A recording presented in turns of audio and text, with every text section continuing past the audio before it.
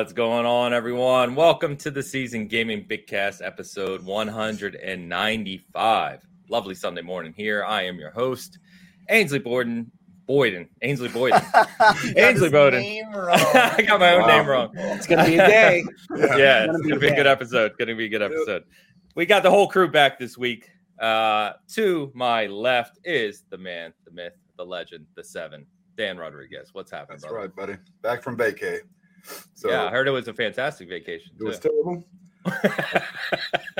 Anytime that happens, any kind of in-law vacation, it's usually not great.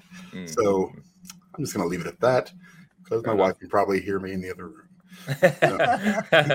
Well, good to be back chatting video games, of course. As always, in our bottom right, the virtual legality host himself, Mr. Rick Hogue. What's happening, sir? I'm excited. I'm excited to talk games. This is gonna be fun. We've got good topics, and I can get my name right, so I'm already one up on some people in this particular episode. Yeah, Dan. And last but not least, you know him well. The guy I just learned not 15 minutes ago used to be a lot more of a man. Mr. Tie Guy Travis himself. McClunky. That could be taken the wrong way. I didn't mean it that way, by the way. I'm sorry. I'm sorry. I think we should just let Ames talk today. Let's just send them all back to him. Just to be clear, what he's referencing, I let Ames in on a little known fact about me, which is that about 2 years ago when I started appearing in IGN's videos, I was 65 pounds heavier than I am now. And I lost a ton of weight in 2020. So if you want to see chubby Travis, you can watch some Fireteam chat from 2 years ago, as Ains did before, and was shocked at my former appearance. So that's what I was trying to reference to unsuccessfully. Instead, he referenced the fact that my manhood was chopped off or something of that nature. I don't know what he was going for there, but yes, very special Bitcast. Right. But I went back and looked at this Fireteam chat from 2 years ago with Lance Reddick. Actually, awesome episode, by the way. I presume because Lance is. Awesome. It was awesome. It was a great episode. Yeah. But you don't even look like the same person. Like it's kind of uncanny. That's really fun. Yeah. 65 pounds can change, man. Well, today we're going to be talking about we're going to talk a little bit about Starfield. We got some kind of new information on that this week. We're going to talk about Hogwarts Legacy and that PlayStation State of Play, which I think has gotten a very positive response. We'll talk a little bit about ID at Xbox Showcase, some releases like Tunic, Dan's game that he's been waiting, I think, since before we started the show. Is finally out. We're going to talk about Gran Turismo 7 and some of the both complaints and misconceptions about what's going on there, and a few other things as well. So before we do that, boys, I do have an on-the-spot question for you today. And I was thinking about this because I was talking to someone yesterday about Starfield.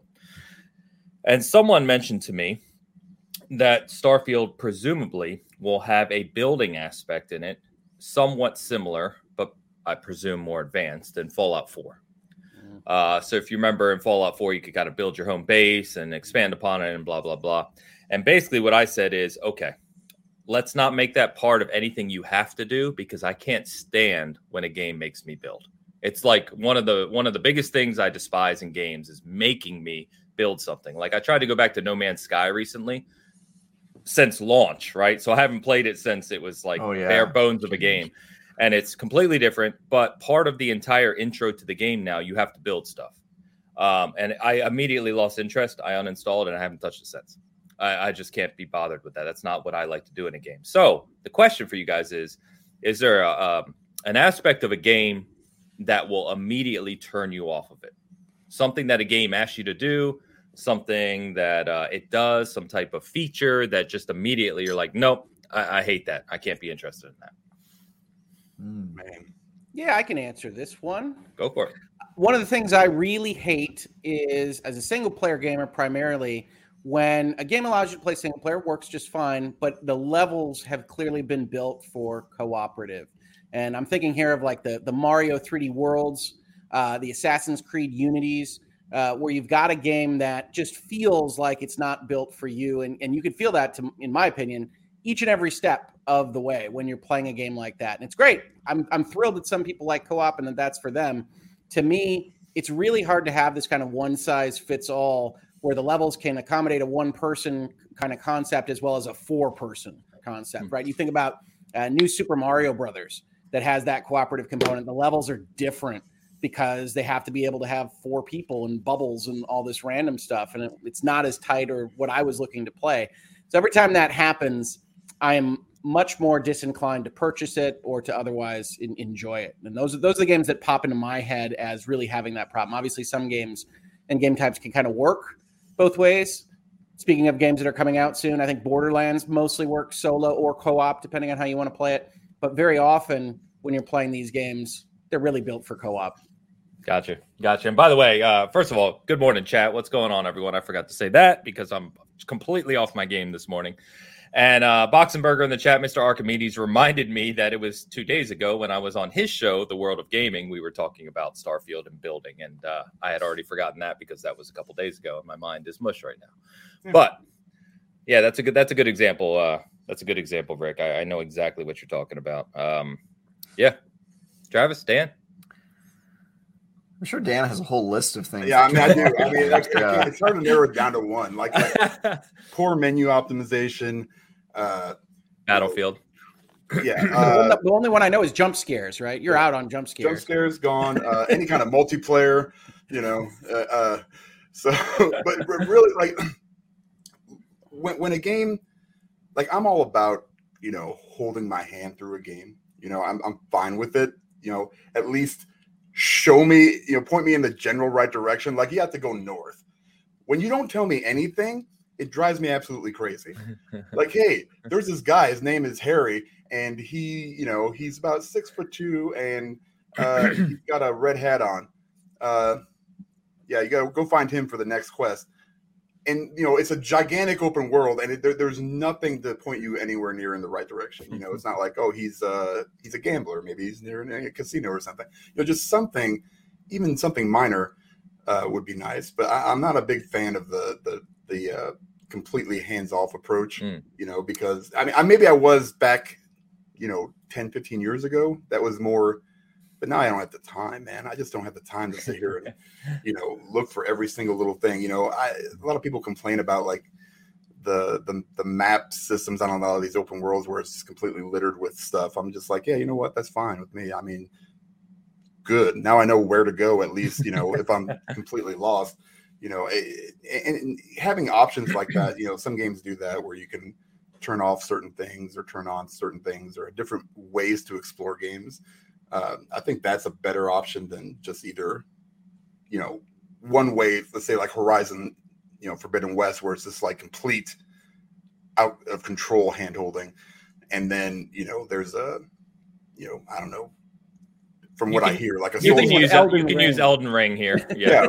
Yeah. I mean, I haven't played it, but I've seen people talk about it like that. No way, no chance. Or Tunic, people have talked about that a little bit, where it's like, there is no language. There is no, you just kind of have to piece everything together through puzzles and stuff, and that can be fun, but also it's time consuming. And the older I get and the less time I have to do this stuff, the more I need that help. And I'm not one bit ashamed of it. Never will be. So, by the way, anyone who's played Tunic, am I the only one who played it? And you get your first like item, I think you get the stick and you get something else, and it comes up in the weird like glyph language. Yeah. And I went into my menu and like, do I have something selected wrong? Like, obviously it's not supposed to be just. It was like that in the demo too. I really thought it was just, oh, they're just this is just a demo thing. So, they just haven't translated it to like English or something yet. They're not at that stage of development, and turns out they were. So. No, I did not think the glyphs were a real language. I did not think they were Sumerian or something that they were throwing down. You can actually, use the instruction book to kind of start putting them together with the things that are obvious from those glyphs. Yeah. But yeah. Yeah, Dan, I'll just I think this may be the fourth or fifth time I'll say this, but don't play Elden Ring. Yeah. It's so funny. Your description was so dead on what Elden Ring is. It was just very amusing. And also why I like it and why I love it. Yeah. Exactly. Yeah. All right. Speaking of which, I'm going to get back to playing that today. I think the dividing lines are properly set here. Right. Yeah. This is a East-West civil war we have going on.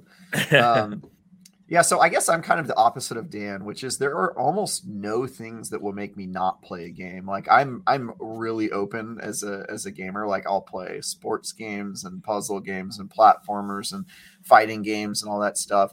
That said, I do have a ton of pet peeves, but I don't know if they're like foundational blocks. There's no foundational blocks that'll really turn me off. Like I love building things. I love Sims. Like really anything you could think of, if you throw it at me, I'll be like, yeah, it could be done right. I want to see what you have, but I don't have any like genres that turn me off. I do have like kind of like one thing is I kind of don't like it. It's definitely like a turn off if a game doesn't support gamepad controls, like or if the gamepad controls are supported poorly. You know, like if you're playing a game on PC and you know, one of the biggest lies about PC is that you can play on gamepad and it works fine. It's just like not true. Like, it is not plug and play. Yeah, most games do not work well, or if they do support gamepad, the gamepad controls are like very imprecise and like clearly not worked out. That definitely like bothers me when I you know I can't play a game the way that I want to. And you know, there's a few other things where it's like. Basically, if it's done poorly, then I'll have a problem with it, right? But there's nothing that really. I'm kind of anti-Dan in this way. Like I really, you tell me what type of game you want to make, and I'll tell you if you did it well, in my opinion, right? Like if you made it entertaining for me. But I think anything can be entertaining. I mean, I previewed a game I never thought I would have liked, Farming Simulator 22, and that game like surprised me. I had a ton of fun playing that game, and I'd never played a game like that before. And you know, if you look for the fun in a game, I think you can find it. If you just have to go in with that mindset. Yeah, that's pretty true. I think. Yeah. I think we've gotten to a point in the industry where we're spoiled for choice, right? When we were younger, it was like you got a new game. It didn't matter what it was. You had a new game, and that's the game you were going to play because you didn't really have many options. And now it's just like there's just endless games, so you can get really, really picky. My main Super Nintendo game was an economic simulator for like 2 years. This does not surprise me, Rick. Well, I'm just saying, no, it was. I mean, it was a function of both me, of course, but also like just what we got. So you know, I played Aerobiz for like the first 3 years. I remember that game. The Super Nintendo's lifespan.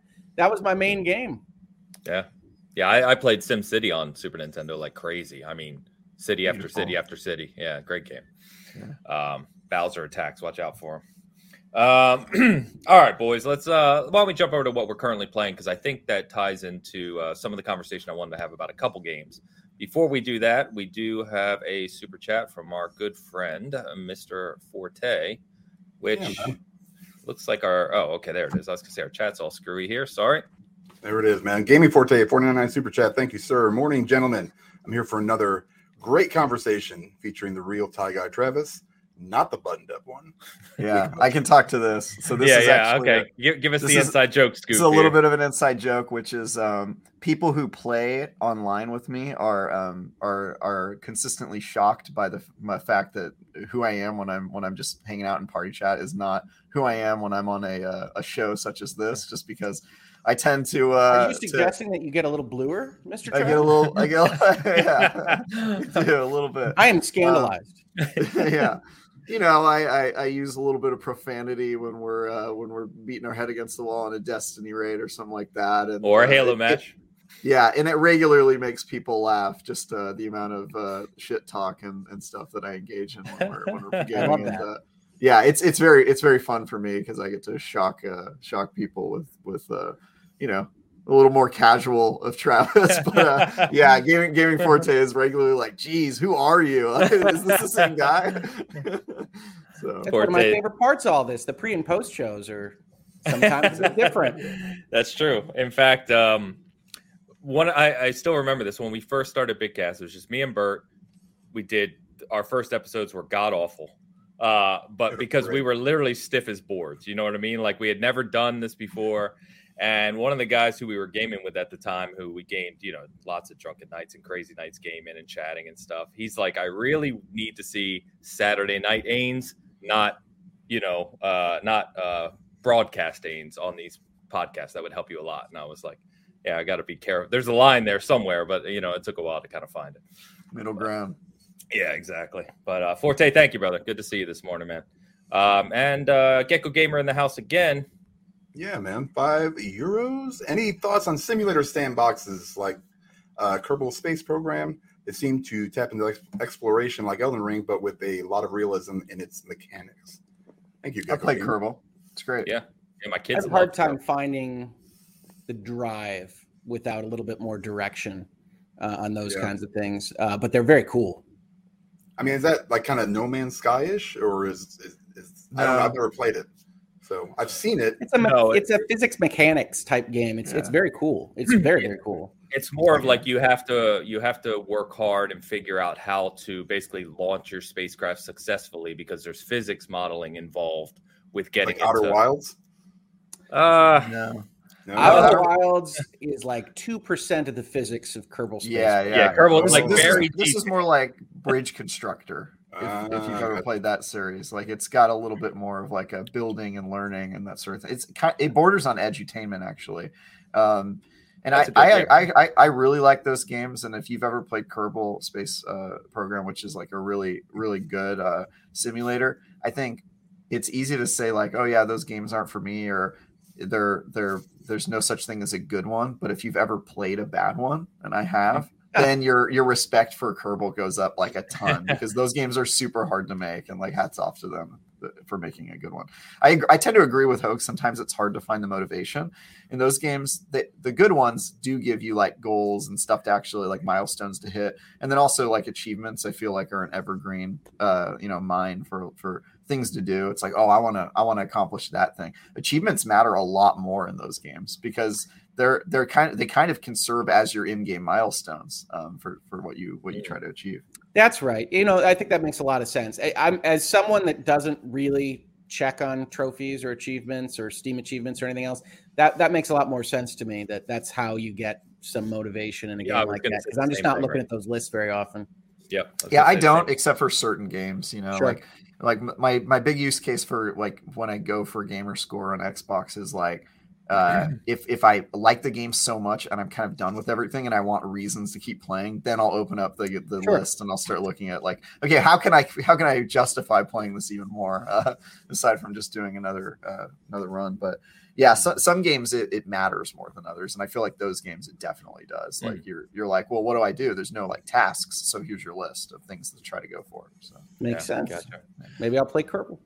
Yeah, well, I was just going to say kids should for sure. It's super good. It's like the old Bottle Rocket Science Project.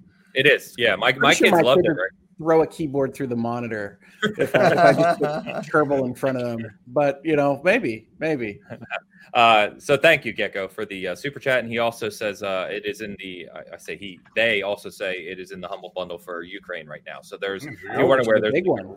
Yeah, there's a really good bundle right now where you can buy like I think it's 6 games for a cheap price, and all the revenue or profits go to supporting Ukraine. So check that out if you. Yeah, I saw the Long Dark in there. That's one of my personal favorites. Is it really? That was one of the very first games that I spoke to the developer and did an article on for Season Gaming like 5 years ago. Nice. Oh, really? Yeah, when we had no audience whatsoever, they gave me the code and talked to me, and yeah, it's pretty cool.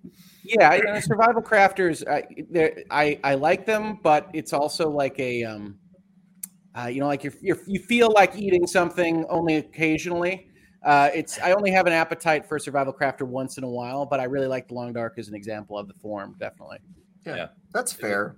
That's fair, Hogue. Yeah, it's like not I feel like you'd get too stressed out if it was your forever game. At least that's how I feel. Some survival crafters are. I can play Minecraft forever, which is technically a survival crafter if you play those. Long Dark and Subnautica, I think, are my favorites of those. Yeah, it's cool. All right, so currently playing. So I want to. I'm going to kick us off with Gran Turismo 7 because I want to talk about some of the things that have spread around the Twitterverse and online, and I know VGC was reporting on this, which really kind of inflamed the topic, which, I can take or leave, obviously you get the hits for it, but, I'm always weird. I don't know about you guys, but I'm always weird in games where they're like, to buy everything in this game, you'd have to spend $3,000. And it's like, well, that's not a fair representation of what's actually going on in the game. They did it with Assassin's Creed. They did it with Halo. They're now doing it with Gran Turismo.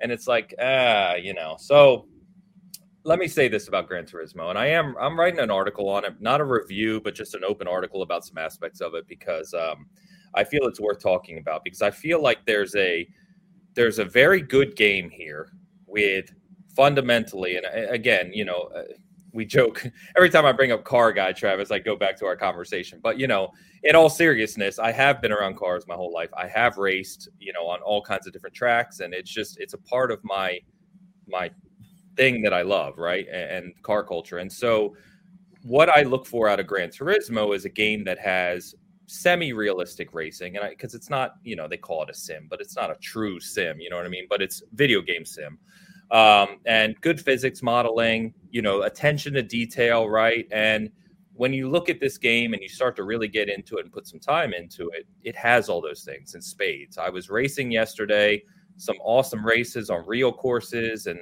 it was just fantastic. It's fantastic. I was like, this is really, really well done, and the cars feel like they should. It's easy to make mistakes. You have all kinds of ability to turn assists on and off, which most racing games do. But I can tell you from experience, this is much more on point than some of the other racing games, that you can get. And anyway, there's a really good game here. Now, I do have qualms with it. It's not perfect. I don't like the way they approach some things, but that's a whole other topic. But I feel like this microtransaction conversation around Gran Turismo, one, it's a little overblown. And two, it's detracting from the conversation about the game itself, right? And I just don't like to see that in general. It's like, first of all, you've got, as usual, we joke about this all the time, but you've got a lot of people commenting on Gran Turismo who obviously haven't played it, right? They have no clue as to what's actually in the game. They're just going off the. That never stops anybody. No, not at all. And so, yeah, I would say the rate at which you earn credits, it can be a little slow. It can. Go ahead, Rick. Because I know you're playing it. I talked about this in my video. So I went over this. Like, one of the issues I have, and I mostly agree with you on this, Ains, is that there were two things that happened simultaneously, right? Because that patch was changing the microtransactions and giving us dirt tires, as we talked about before the show. Right. It also went bad. It also was a bad patch that caused them trouble for 32 hours, something like that. Yeah. And so you had the kind of simultaneous reasons to hate on Gran Turismo, which is also the current flagship PlayStation exclusive. And we know how that goes online with console warriors. So you had all these things happen at once. The microtransactions, to me, they were upfront, at least after the review period, by the time I could get to play it, where you get the credits and then it says at the bottom, it's some euphemism, top up your credits, top off your wallet, something like that, like you're filling gas. And in some respects, it feels like filling gas now. But when you actually look at the numbers and everything else, I think if you wanted to be devil's advocate here and not just jump on the outrage train, what they actually describe in that patch makes a modicum of sense to me. That if their data is showing that the times for the races are wildly off, and that means that you, in order to really min-max your time, you're essentially playing the same race 100 times. That isn't the experience they want you to have. Now, could they have changed that by raising everything else up? They could have. Could they have balanced it in a different way? Yes. But I looked at what happened there and I said, I would love if they actually did a white paper. Like, here's the data we have. Here's why 65 became 50. Here's why this 65 became 30. Here's what we can see. And, talk to me like I'm an adult.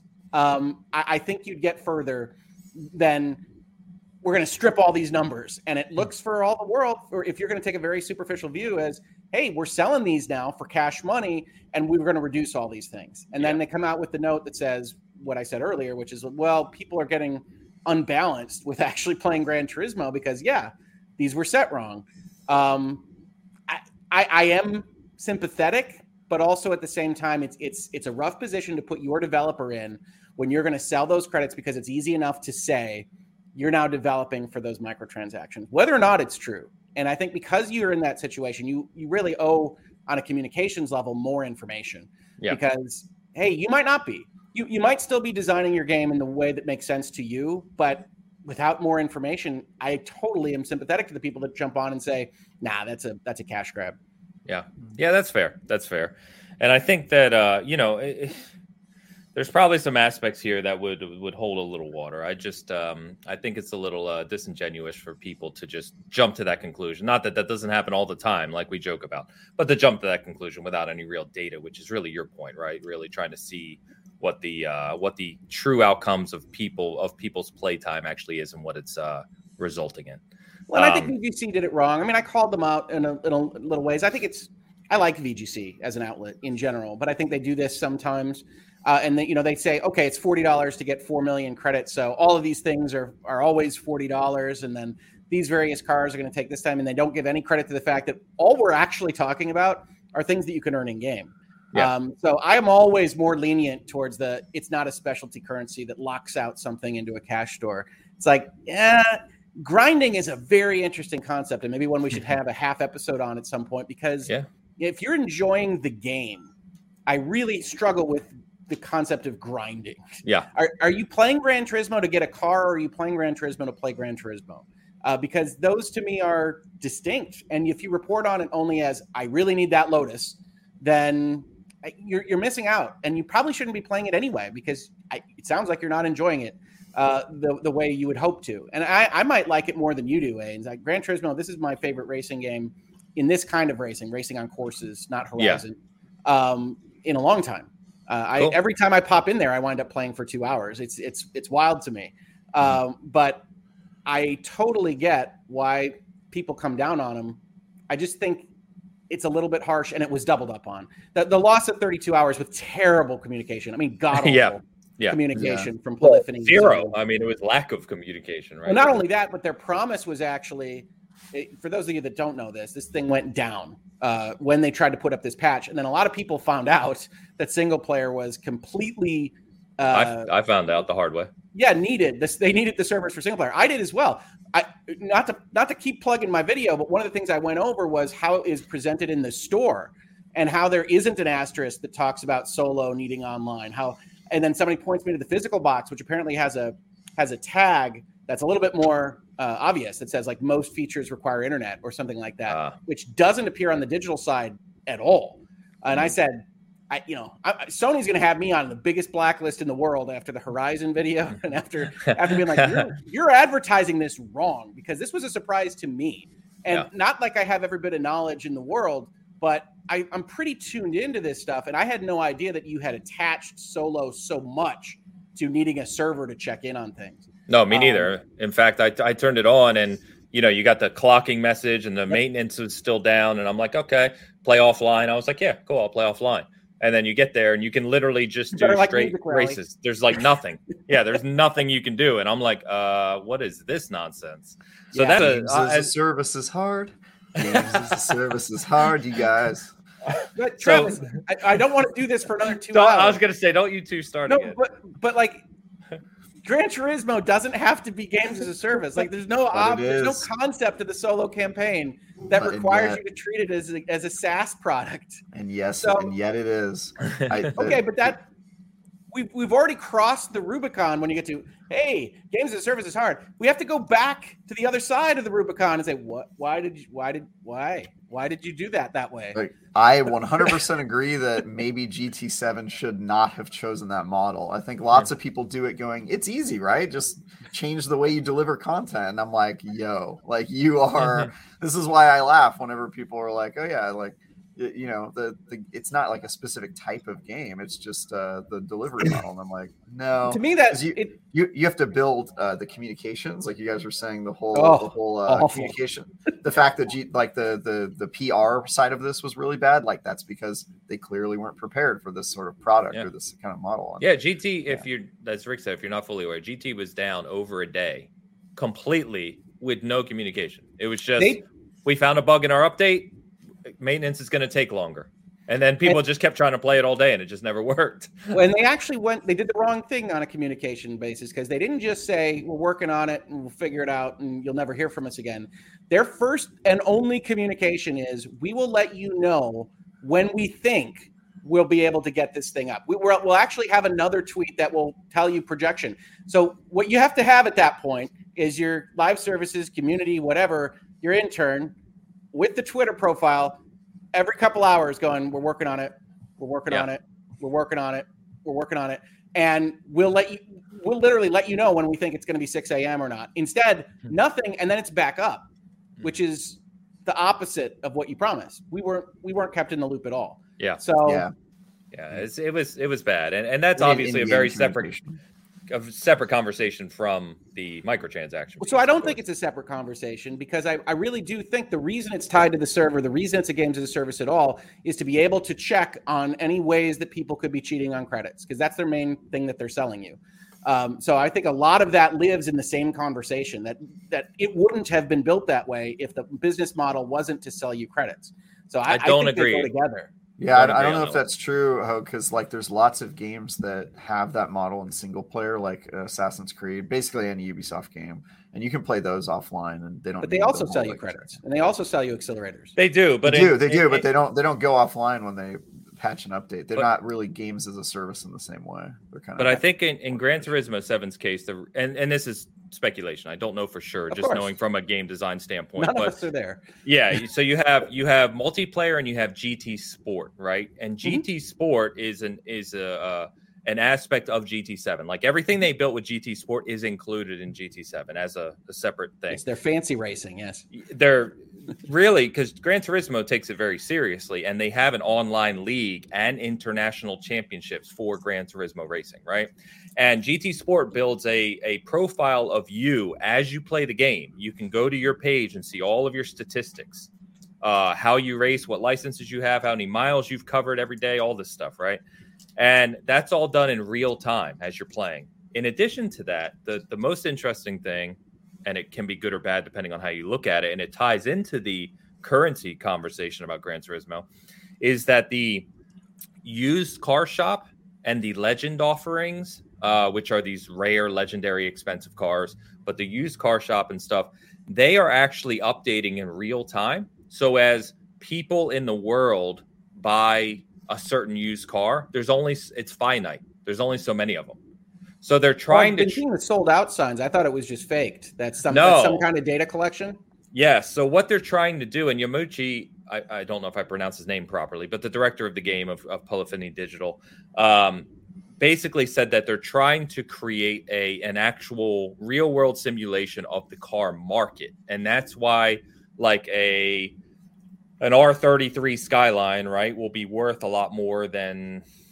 I don't know. I'm not making a good example, but certain cars will be worth a lot more. I can't do that at all. So, because they're in real life, they're sought after cars. So, for instance, an E30 M3, the first generation M3 Evo, is worth like 3 times what an E46 M3 is, even though the E46 M3 is a higher performer and newer, because the E30 is really sought after, right? Like in real life. Yeah, I mean, collectors markets. Yeah, so those prices and the availability of those cars is in fluctuation, and so between sport, multiplayer, and the car market, it feels like Gran Turismo was built in a way where it's always passing data for every player's journey as they play the game. Well, so okay, first of all, I didn't know half of that, so that's very interesting to me that there's a website that you can go to like Destiny or something like that. I will say this: benefit of the doubt. Full devil's advocate that this is a totally benign set of circumstances on the part of Polyphony. Sometimes you can have a creative mind or somebody that builds something that gets too invested in whatever aspect of it that it is, whether that's making a product, whether it's making a video game, something else. That sounds to me like the actual use case for the average consumer of Gran Turismo 7 kind of fell by the wayside for wanting to do things that maybe weren't strictly necessary to actually achieve what Gran Turismo 7 wants to do. Agreed. Agreed. And they could have segmented it off too. They could have made part of the game accessible, and some of that to me is the cost of doing business. Like I really like Gran Turismo 7 for how unique it is, how much it cares about cars in a way that I don't. And so some of that is like, okay, I get if you're going to have kind of a really passionate, very focused person doing these kinds of things, maybe you take the good and you take the bad. But taking both, and then you have. Yeah, Gran Turismo 11. Exactly. Exactly, Travis. So, anyone under 30 didn't get that at all. Hey, so devil's advocate, that's useful information. Certainly the average consumer, it looks terrible. It was a bad day, on top of a patch that was, hey, 1, we're going to change your credits, and 2, I joke about the dirt tires, but did you waste your time trying to get golds in almost all of the licenses? Then we're sorry, we had the settings wrong, which is totally fine. That's the kind of thing that happens in a video game. But you put them all together, and it's like, all right, yeah. Gran Turismo, all right. Yeah. Yeah, you haven't had the best launch with a game that is fundamentally quite good, as you said, or we both said.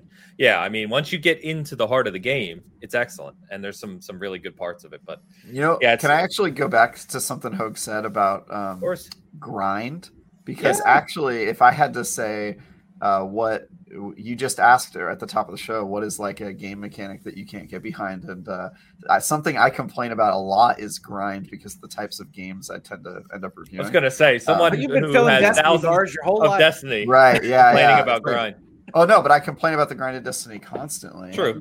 To Hogue's point, in a certain sense, if you are feeling the grind about something, then maybe the game has more core problems. But a good game for 20 hours can become a bad game in 80 hours really quickly if you're forced to replay the same content over and over again. It just depends on the game. And so one of my pet peeves around games is when they put their best content at the end of a really long grind, and it kind of makes you resent it, even though it ends up being good in the end, just because it makes you do so much to get there. And Destiny's a great example. They'll like give you an awesome campaign, and they'll put like 40 hours of grind between you and the rest of the good content. And it's just like, what are you doing in that middle time? Well, you're replaying the same stuff you did during the main campaign. You're replaying the old Strikes and Crucible maps you've played 100 times. And it's just like, oh my God, dude, just like, don't make me work for it as much. Just give me the good content. Why am I having to just do this?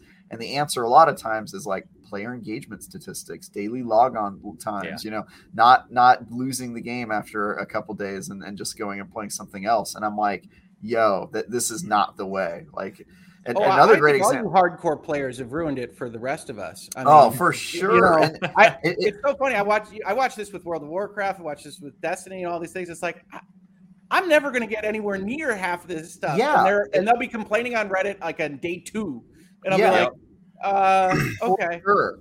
And I think that building the game for the people that want to grind is a like classic mistake of game design, because they'll say, oh, well, if we just build the grind and gate the content at the end, then people will be forced to play it, right? And it's like, no, you'll just lose 98% of the player base. And I think the good model and what Destiny has started to embrace and other games like it is that, you make all the content accessible, but then you add an optional grind at the end for the people who really want to min-max and drive up their stats and get that extra like 5% of power out of the game. Then you put the grind there, and it's like fine, because none of the content is hidden there. It's just an optional grind. But yeah, they can really screw up a game by adding just some optional grind. And Destiny's a great example of it. What's another game? I totally agree with that, Travis. The one thing I would say is I think people jump on grind too quickly. Agree. I don't think it's difficult to get to 1 million credits in Gran Turismo. It'll take some time, but hopefully you're enjoying yourself. And I felt this a lot with my RPGs. So people that know, I'm a big JRPG fan. And one of my earliest was Dragon Warrior / Dragon. Yeah. Right? And that was basically built on grind. Like you couldn't cross a bridge until you had spent a solid 3 hours killing slimes.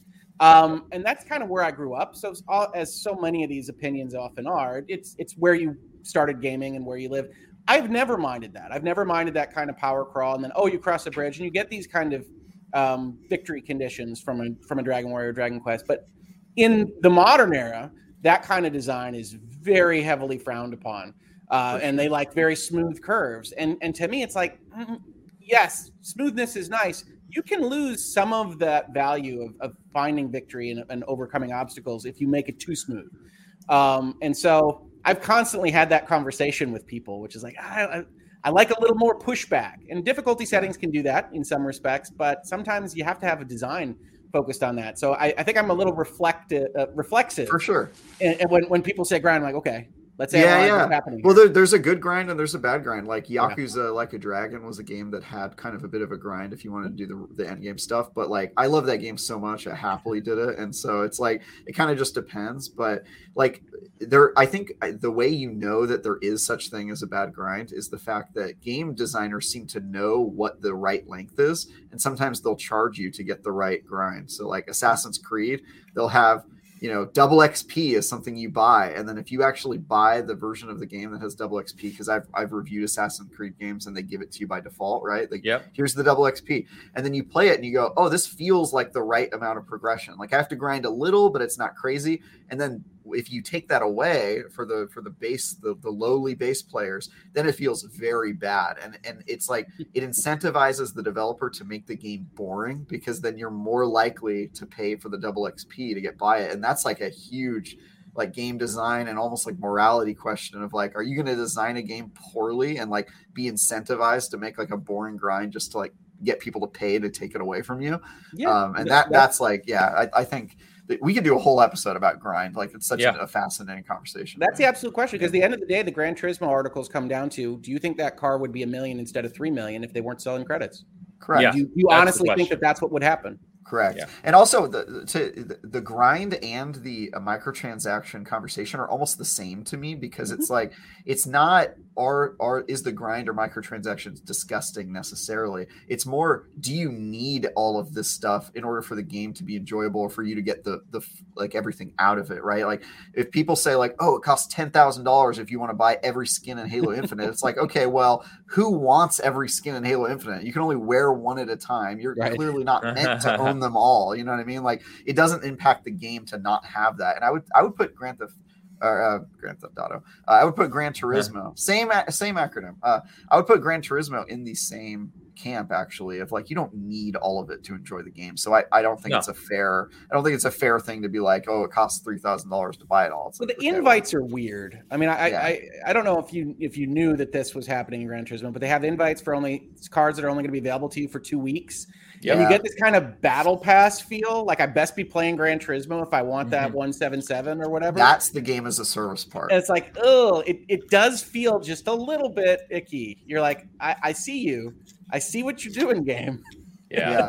It's the save the box, the cereal box tops. When the contest ends, you got to get 30 of them. So you're just eating a ton of cereal. Yeah. So I McDonald's Monopoly game. Yeah, I currently have one for Carrera GT, which is one of my favorite cars of all time. It's $2 million, and I'm like, and it expires I think Friday, and I'm like, there's no way. Like, there's no way. Once you cross that threshold, you're out. Yeah, but no, it's like, oh man, if I pressed it. But anyway, we've got some super chats I need to get to that we're behind on. Bear with me here. Dan, knock it off. What am I doing? Oh, hey, Luke. Xbox expansion pass, $2 super chat. Cast Co-op, Bitcast, XEP, Rock. Trophy room is mid. That's fair. It's fair. Agreed. Yeah, very fair. Thank you, Luke. Gecko Gamer back in the house with another super chat. Yeah, man. GT7 should have a premium currency in order to not make the normal game too grindy. So that's kind of part of the conversation too. Is I saw people bringing up, and thank you, Gecko. You're very generous with the super chat. Super appreciative, man. Yeah, man. Really appreciate that.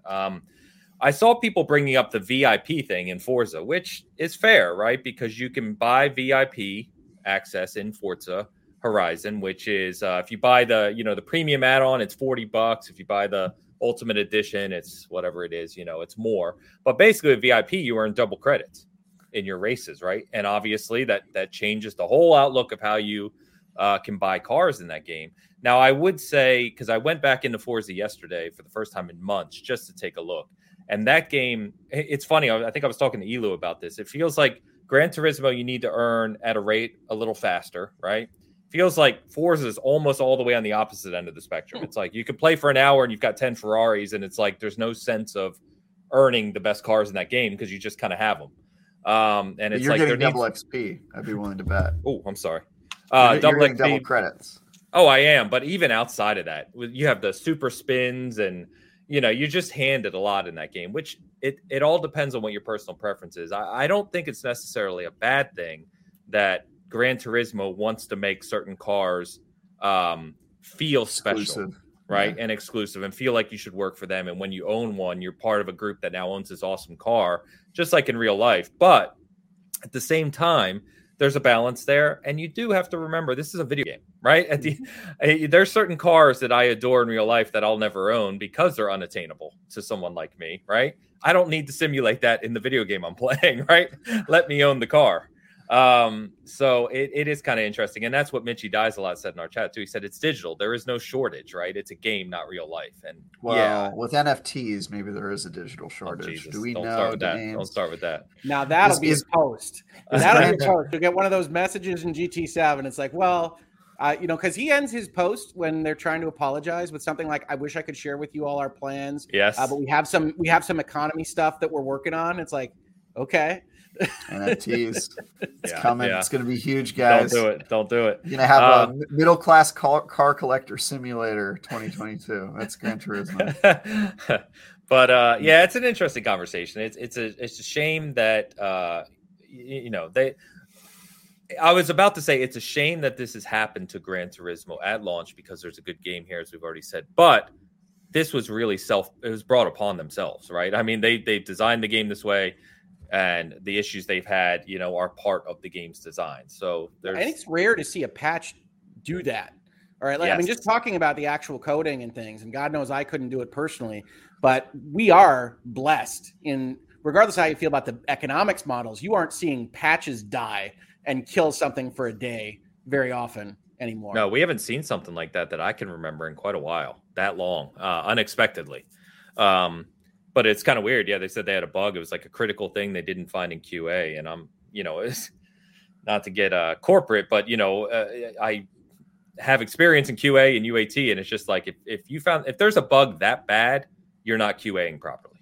You're not testing properly. You've got to rethink your process, because if it's that critical, you've missed it. And that's you could tell they were trying to get out in front of something worse, because one of the things they do reference is that they thought it was frying saves. Which you want to talk about some articles. Yes. If you let out a patch and it fries people's Gran Turismo saves. Yep. Yeah. There'd be a serious problem. Well, as a games as a service aficionado, let me just say, I'm really excited for you guys to get your inevitable reparations. They're going to give you some sort of in-game currency very soon for that outage. Because that's the move, man. Just wait. That's what the last paragraph. The last paragraph may be mistranslated, but in his message is something along the lines of, "We're looking at what we can give you." Okay. Didn't even read it. And I already knew that was going to I because I've been here. So I expected it when the game came back up. I'm like, they better have some credit or something. They weren't ready. Like the story of this is, it might be a games as a service. Travis might be right. Polyphony is not a games as a service studio, or hasn't been before now. Correct. And they're like, Jesus, it's all dying. The entire boat is on fire. And so like the message is like, we're looking at what we can give you. Yep. Stay tuned. Yeah. I think you're right, Hogue. I think they are not a games as a service company, and they thought it would be an easy switch to hit to make it that model. And this is why Sony bought Bungie, right? That this is the move. This is what they want to fix at their company, that they don't know how to do this yet. Then they'll just vault the cars after you buy them later on. For sure, yeah. They'll call it the garage. They call it long-term parking. They will call it that.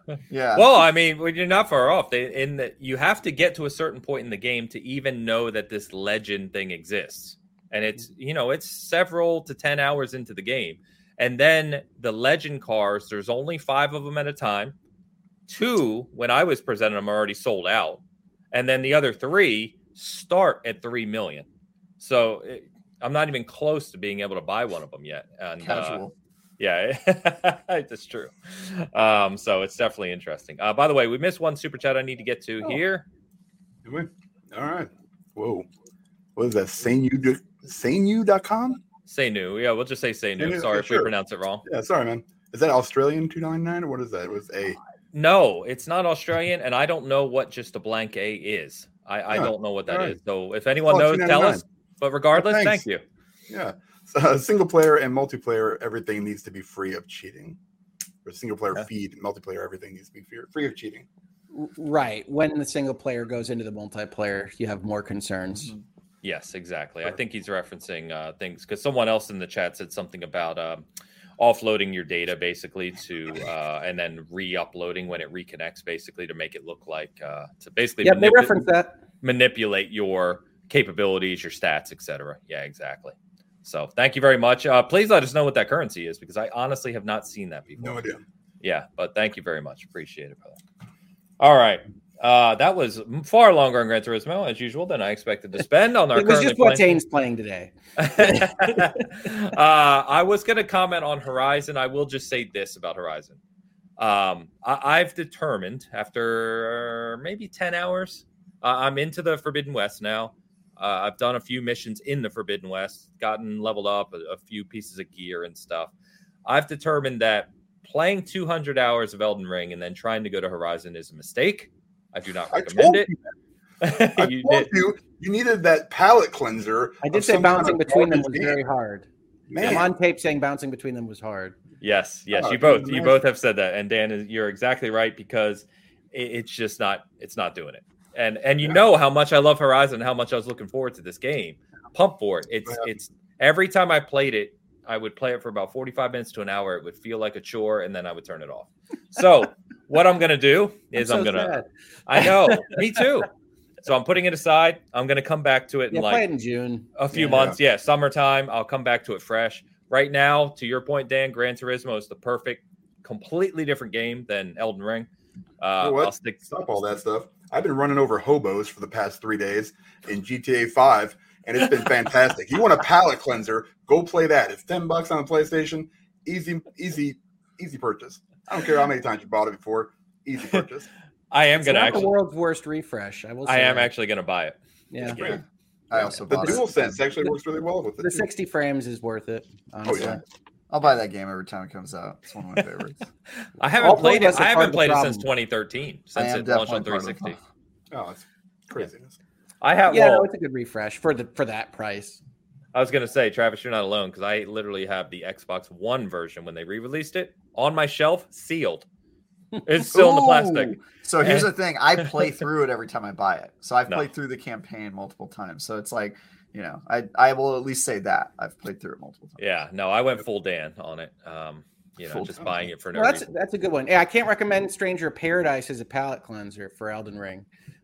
You made a very controversial post this week, by the way, sir. I thought that's what I'm about. Of course.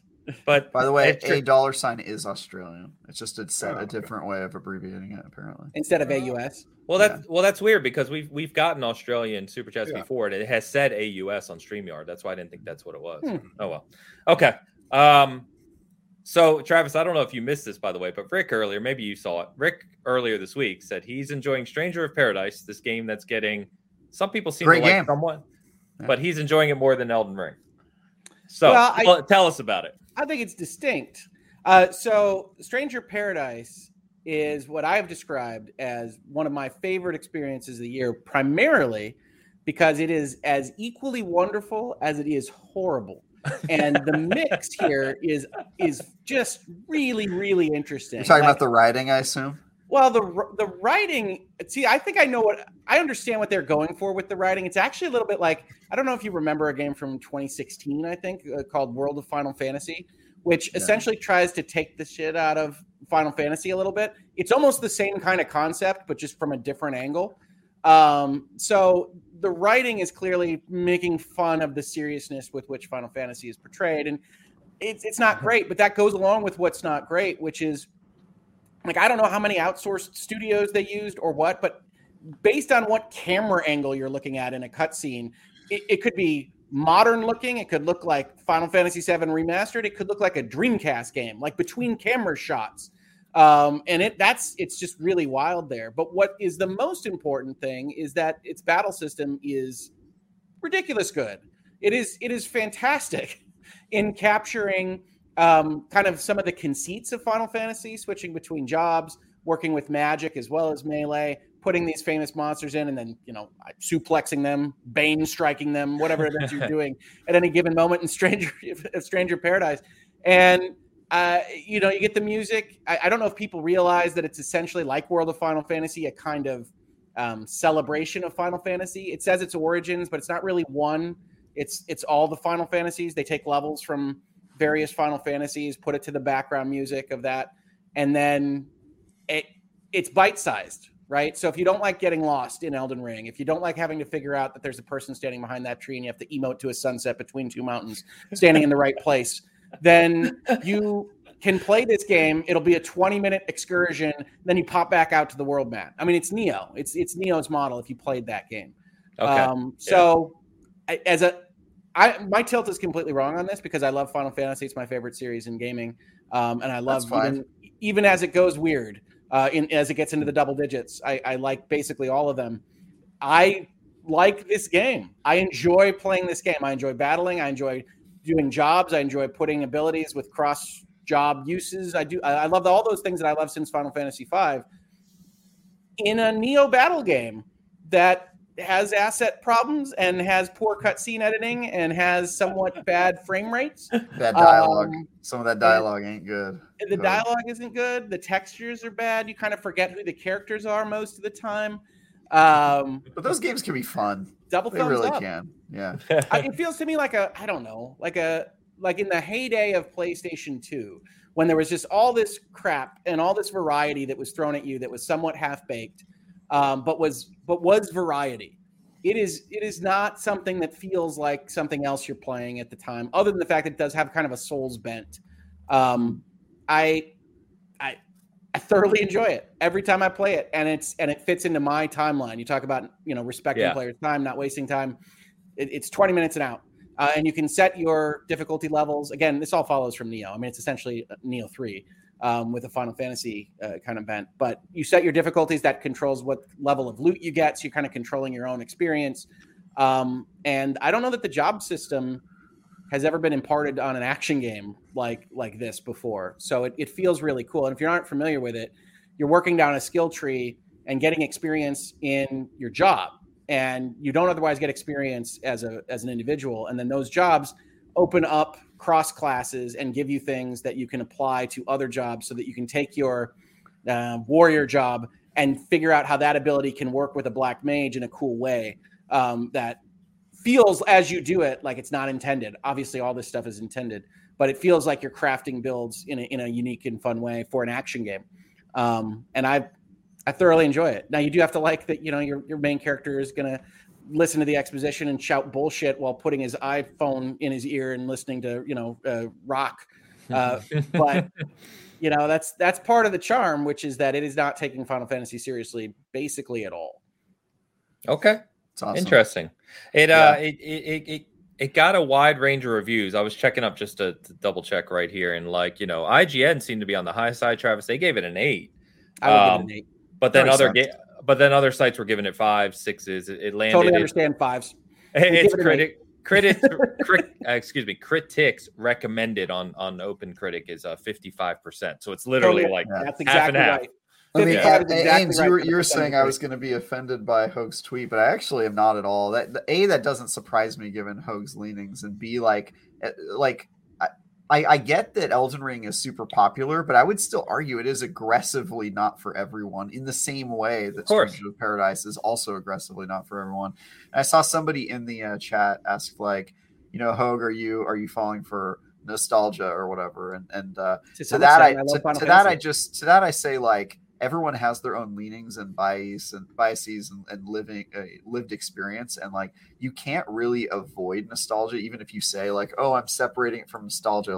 You're a human who is subject to that. So I would just say all you can do is say whether or not you are enjoying it, and you can enjoy a game that you also realize has problems. And I agree with IGN's review of 8. And I think that's probably what I would end up giving it, having only played a little bit so far. But you can enjoy a bad game if it's fun. That's really just all what it's about. I gave an Earth Defense Force game, I think a 9 out of 10 or something like that. Those games are written terribly and super poorly optimized. But if you've ever played one, especially with a friend, oh my God, they can be so much fun. You just find yourself laughing and having a ball. So More power to you, Hogue. I agree. That game's cool. I will sit here and tell you that half the screenshots should be like, I cannot believe this isn't 3 generations ago. Like, I am serious that there's like gauze over some of them. Right. The assets don't fit in the background scenes. It's like, I don't know how this was put together. None of that matters because the story of this does not matter at all. Yeah. So and you know, good graphics and screenshot ability does not a good game make. You know what I mean? So there's just more to it. the battle engine is fantastic. And honestly, I think it would be getting 9s and 10s if it was, you know, a better put together.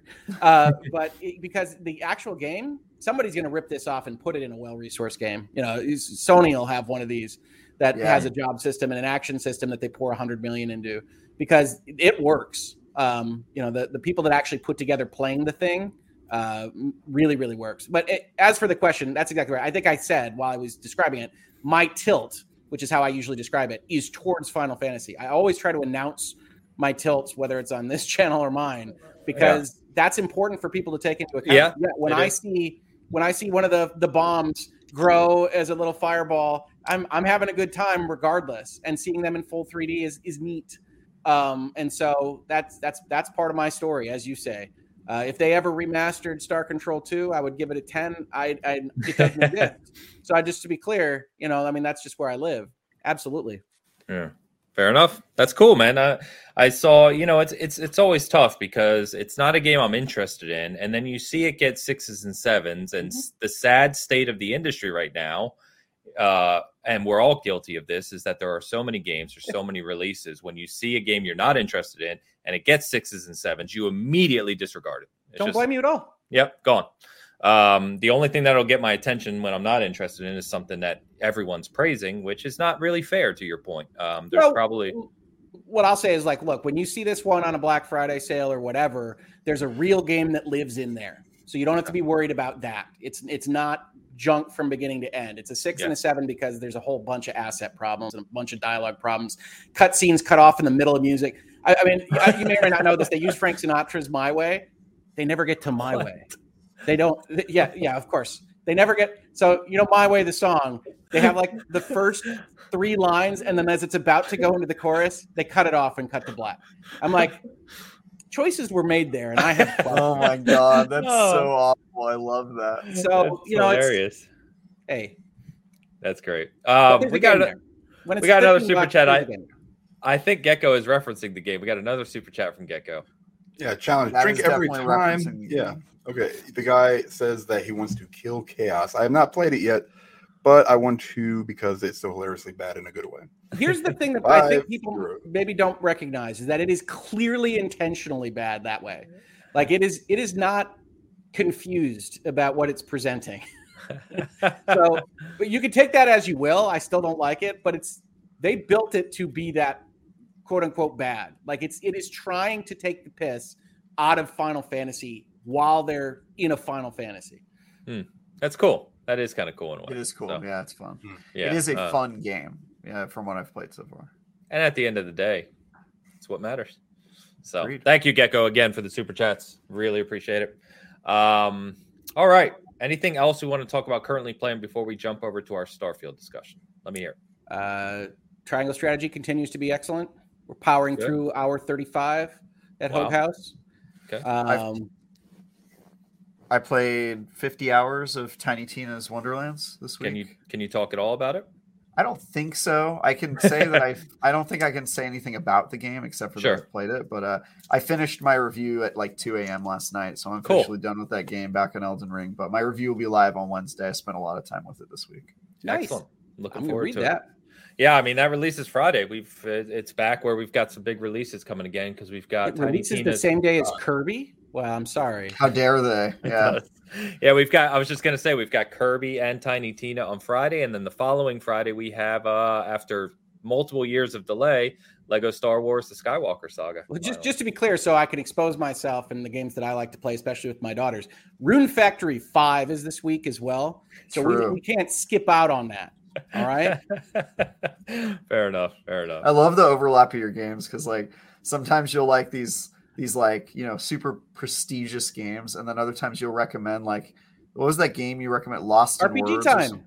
Lost in Words, I think, was one. The Legend of Right. I love Lost in Words. Yeah, so I bought that game and I played it, and I was like, wow, this is like clearly a Hogue and his kids game. And I was like, I don't know about this one, but I get why you liked it. Yeah. Did you try RPG Time? I love that thing. I haven't tried that one yet, but yeah, I have bought every game you've recommended just because I feel like I get FOMO super bad about games. I have to at least try. All right, I would try to be more careful identifying when it's specifically a great family game, Travis.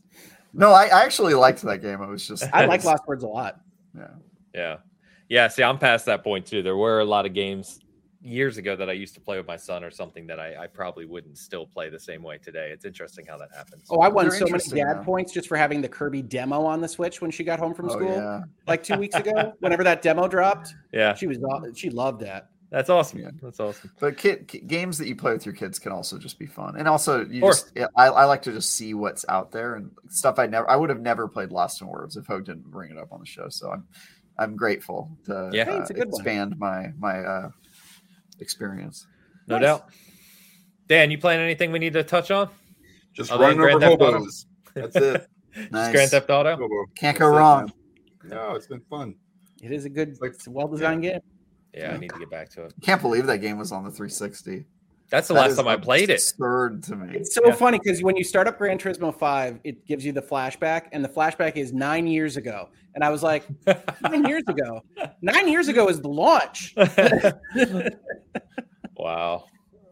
All right, so let's jump over to Starfield. We got a little 5-minute kind of vid doc this week, if you will, around some further design aspects of Starfield, and there's been a few other kind of they have unlisted videos on their channel there that if you have the link, you can get to about its development that they're releasing once in a while. And I know some of the sites have had those. We've had a couple of them out, but the timing on this was interesting because, as you know, Elden Ring's kind of taken over the conversation for a few weeks and, it's been kind of at the forefront of gaming. And it was interesting some of the wording they used when talking about Starfield this week, because it was very clear they were talking about player choice and a big open world where you can do whatever you want.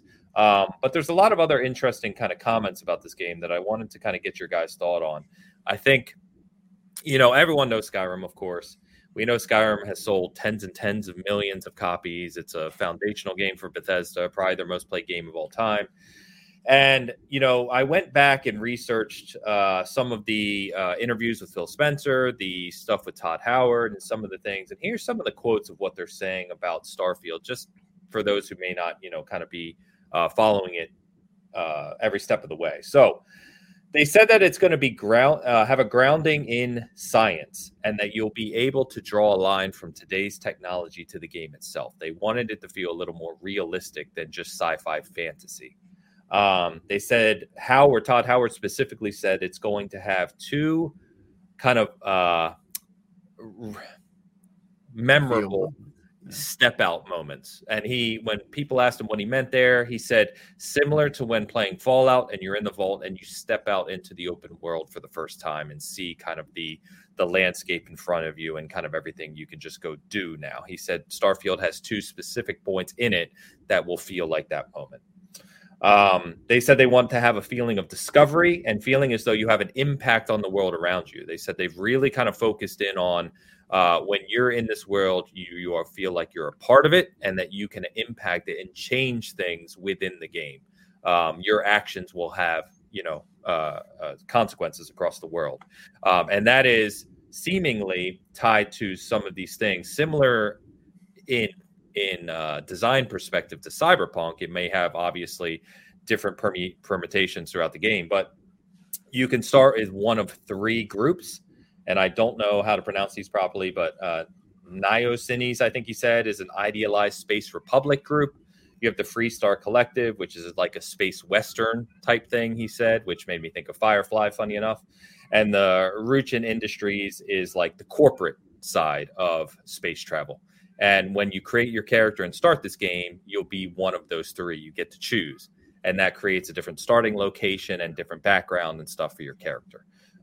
There's obviously space pirates in the game. They've talked about that previously. And they said that you can join the pirates. You can fight the pirates. You can do whatever you choose. Kind of, I would assume, similar maybe like Dark Brotherhood style in Skyrim. Again, making assumptions here. But But they said tied to all this as well is a brand new dialogue system where they really have focused and put a lot of time into this because they want, again, going back to player choice, and they want it to be where the game doesn't kind of let you know what the correct decision is. They want there to be no correct decision.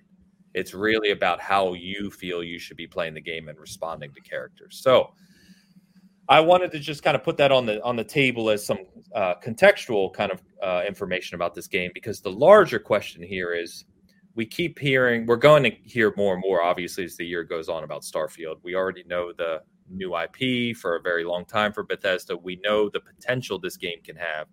My bigger question for you guys is really around the things that are discussed here. How important are they to you? How excited are you for this game and its potential? And do you believe Todd Howard and Phil Spencer and other people, when they talk about this game, that they do believe this will be their biggest and most played game ever? Now, most played game has an asterisk because you have Game Pass and you have all these different avenues. That's going to be a very hard thing to measure over years to come. But the question being, do you think Starfield can have the same level of impact on the gaming industry that Skyrim has had over the past decade? That was long-winded, I know, sorry, but No, I like that. No. No. Sci-fi does not have the same cachet with as big a demographic group as fantasy. Period. Okay. And we're done. Moving on.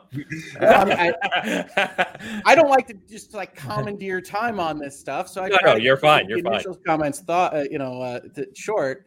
No, look, I think everybody likes choice and having the notions that you could change the world and actually be the star of your own heroic story, etc. As far as I know, I haven't seen anything about Starfield really at all, other than people sitting around talking at a table or concept art and being talked over and things like that. So I view those as aspirational. I think some of those aspirations are in the right direction. But to me, I'm going to have to see the game, and I'm going to actually have to experience it, because there's a lot of things that can say that you're going to change the world and you're going to have player choice, and they can be done well, or they can be done poorly. I don't know whether Starfield will be any good. I haven't seen anything. Yeah, and I think that's the other thing that's kind of going around right now is we haven't seen enough of this game, and so it's all speculation right now and theoretical. And I think the people who are really excited for this game are excited for the prospect of what it could be, but also understanding that Todd Howard's team, when they deliver on what we know they can deliver, they've had some truly, industry-changing games, right? Sure. Like Skyrim. Yeah. And it's so a prestige studio at this point, Bethesda proper. Yeah, it is. And it's the promise of what that can be. Now, obviously, it goes without saying that, we could have another Cyberpunk situation as much. Right. We went straight from Witcher 3 to Cyberpunk. I mean, like, that's worth noting. Those two games are in a row. It is. I don't know. Yeah, but that's true. But Bethesda also lives in a world where they also saw the Cyberpunk 2077 release. You know what I mean? So I think that's they live in a different world than the world of Cyberpunk. I actually think were learned. I actually think Cyberpunk's release had a positive impact on the games industry, specifically from a developer perspective, because you could see that nobody gets their W for free. You really have to earn it. Gamers are really good at keeping studios honest. That's true. But I'm going to take the opposite view of Hogue, which is that I Shocker. I think it's totally I think it's totally fine to be super psyched and have sky high expectations from a studio with a proven track record like Bethesda. And I think they can do it, because Hogue is correct that sci-fi in the past has not had the same appeal that fantasy has had. But the things that turn people off about science fiction, in my opinion, are kind of the mumbo jumbo. The science fiction with a hard S on that science, a capital S, I think has a broader appeal because it speaks to imagination and ambition and curiosity and the stuff that is like really in our DNA as a species of like wanting to see what's out there and that sort of stuff. And I think that because they're not going for Star Wars, I would say they're not even really going for Star Trek. It seems like they're going for Interstellar, right? Like I say they're going for God, it has completely left my head. Star Citizen. No, the Sci-Fi Channel show that became an Amazon show that I love to death. Expanse. Thank you. Good Lord. Expanse. It just died. It just died in my head. Yeah, that's fair. That's fair. I think they're going for something more realistic, and I think it could. I mean, any game could be that big industry shifting game. You never know what's around the corner. But I think that from this studio, with how much time they've put into it, with the confidence you kind of see from them having not put out anything at this point, which is the Bethesda move. They love that curtain draw. They love that curtain draw. I mean, this is I agree, Hogue, sometimes not showing the game is a bad sign, but not from this studio. Typically this studio, this is their playbook. Like, they don't show the game at all, and then 6 months before it comes out, they give you that blitzkrieg of like just every detail you've ever wanted. And they show too much, in my opinion, with some of these reveals right before. So I think it could get there, but Skyrim was a very specific type of game that came out at a very specific time in the industry and had this broad appeal and broad impact. And the stars would have to align perfectly for it to be as big as Skyrim. So obviously, not even knowing it. Yeah, the pun obviously being the sky's the limit. But I like that. Yeah. Sky's the limit, let me defend myself and you also can explode like one of the space shuttles. So oh my gosh. Wow. We went a direction there, Travis. It can be either. You can reach for the stars, or you could explode on the landing. I just remembered third grade suddenly, and also aged myself in the process. So no, I think I wasn't alive for that. I was definitely law school for Columbia. So the only thing I want to defend myself on at all there is that I have no problem with people actually getting excited or hyped about anything, as long as the understanding is that maybe the product or service doesn't meet those expectations. Because I do think there's value in being on this earth and living life with some positivity in your head. I'm looking forward to that thing, and that experience in and of itself is useful. Even if it disappoints at the end. I am not the cynic that says always be disappointed. I'm not giving the moral lessons of Spider-Man now. I am always invested in having everybody be excited for everything. I'm just personally not, because I don't have the same amount of confidence that you do in Bethesda proper and Todd Howard. And I think they'd have a better chance of success if it were Star Wars, because that's fantasy. That isn't science fiction. And by going with the hard science fiction, which is at least what we can glean so far. I mean, they show pictures of scaffoldings. I think the original Starfield teaser had like a solar kite type looking thing in the logo. So that to me is, we're going to tell some hard sci-fi stories. We are going to link what we think we can do, and you actually have to build these with scaffolds and everything else. To me, that's a higher barrier to entry than it's magic. For sure. We can teleport, light swords. You like swords. They're space dragons. I don't think they're doing that. And so maybe that would have been easier, and they wanted to do something different. The transition to sci-fi is hard, and I honestly do think the audience is just smaller. So we'll see. I want it to be great because I am invested in sci-fi, and I think maybe this particular Bitcast and discussion is, if we're announcing tilts, we might all be science fiction nerds. I know you and I are, Travis. Yeah. So, I mean, like, we have to take that into account, which is like, it's going to work for me as a theme, but I know sci-fi bounces hard off of people. For sure. Yeah, I'm definitely aware of that barrier of entry, and it is real. But I think that there's been interest in a science fiction game with this sort of ambition for a long time. Yes. Look no further than Star Citizen, which I still think will never be the game that we were promised. But the amount of people who put their money into that and wanted that thing, I mean, that just shows you that perhaps the reason science fiction is it has not been as popular in gaming is because we haven't had that many good options, at least especially in the open world. And the other thing is that while science fiction does not have a broad appeal, it does have a pretty broad appeal in the gaming community. So if you can there's almost certainly crossover there. Yeah, for sure. So if you can get most of the gaming community behind science fiction and behind a game that's done well, I think you can do it. But to your point, it's going to be a harder lift. And Skyrim is a really high bar to be, and it came out at a perfect time in the console cycle and all that stuff that literally the stars would have to align. So Yeah. I'm going to stop with all the space puns, but yeah. Stars will have to align. No, I want you They to will. keep going. You got a notepad of these? So there's a few other things here that, just to be clear on what's driving some people's hype is first, if you weren't aware, right, there was the stories reported that PlayStation was looking to secure this as a timed exclusive for PS5 prior to obviously the Bethesda acquisition and now it being Xbox exclusive on the console front. The other thing is that this is the first major engine update to Bethesda's core game engine since Oblivion, 2005. We're talking over 15 years. That's amazing. Yeah. So there are zero problems with that. Dude, engines last longer than people. I mean, Halo just got its first update. Yeah, I mean, they update pieces of them all the time. But like I was talking to Archimedes on his show about the shadowing and like the shadow and lighting engine specifically for shadows and detail, right? That was in the engine prior to this game was literally used for the original Quake. That's how far it goes. That's awesome. So that's awesome. Well, I will say one thing though that I think was in this 5-minute roundtable that at least gave me pause because I'm just the lawyer here. I'm just the cynic, I guess. But like they talked about using photogrammetry techniques on people, and at least until now, I personally have found off-putting having actors or motion cap people directly in games. I don't like that look as much as something like Horizon, which is like changing things more fulsomely, except for Lance Reddick, of course. You don't like LA Noire?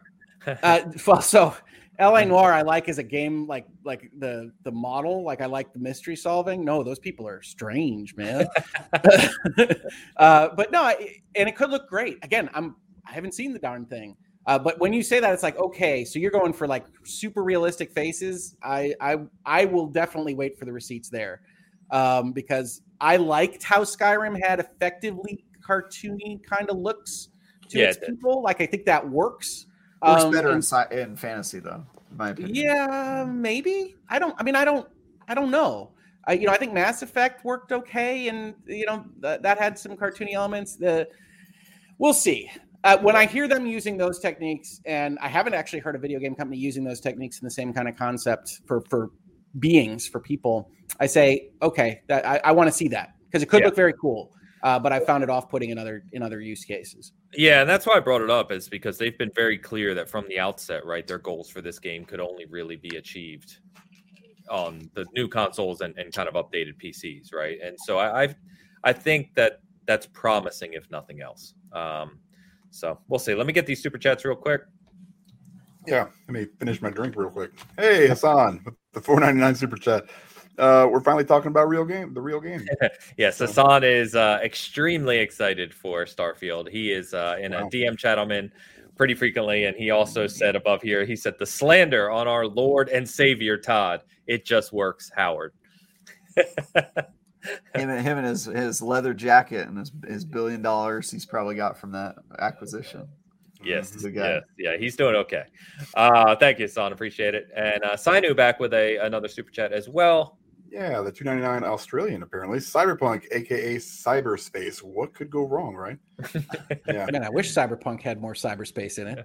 Right. Yeah. Tron. A little bit of Tronification. Wow. So, Dan, you haven't commented yet. You said no right at the beginning of could it have the impact of Skyrim, but where are you on this game? I think that's unrealistic because there's not many games that have had that impact of course that Skyrim has had. But I don't think it's going to be garbage. But I also remember Fallout 4. I also remember Fallout 76. And Travis, you talk about these. Well, yeah, it's. I understand that the Fallout 4 was Bethesda's last one. No, Fallout 4 was them, yeah. But Fallout 4. Remember, I'm not a big a fan of Fallout 4 as I was Fallout 3, but Fallout 4 was very highly regarded. Yeah, but it was also well received. That's what we're saying. What did you say? I was just asking for confirmation there because I tend to think like you, Dan. I think of Fallout 4 as the hollow sequel to a better premiere. Right. I mean, I love Fallout 3 probably better, more so than Fallout 4. But I remember just game breaking crap happening all the damn time to me, and it was maybe it was just me, and that maybe it was nobody else. I doubt it. But that's still life. Yeah, but you know what? I'm still super pumped for this game. That's the thing. It's I love these types of games. going back, from Morrowind all the way to here. It's Yeah. I love these types of RPGs. I have semi confidence in Bethesda, but I also know that the bar is not as high as it was before. Now this is all accepted. Bugs and crashes and all this other stuff. This is commonplace anymore. It's not like it's, so I fully expect that stuff to happen. I just want it to be contained, to where it's not over, we've gotten to a point where we have accepted these games are going to come out in generally, and not all of them, but generally are going to have some problems, when they launch and more so than say when I started gaming back in, on the Nintendo or the Atari, it just worked. It was the Todd Howard thing. It just worked. You didn't get patches and crap like that. You didn't get chances to go back and fix stuff that just screwed up. It just had to work when you got it. Now I fully expect this to be a pretty big buggy mess, but I also expect it to be awesome. So, my hype levels aren't like through the roof, but this is going to be one of those games I think that are, I don't think it'll define anything. I don't think it'll be industry defining by any means, but who the hell knows? Todd Howard might surprise everybody, or he might not. I have no clue, man, because I've seen nothing. I have no idea what this game is about. It's hard to talk about. It is. Yeah, I think so. It is curious, right? Because you can tell that even they are aware of the expectation of bugs and bugginess, right? Because in multiple interviews now, Todd has specifically called out that this game was code complete a year ago.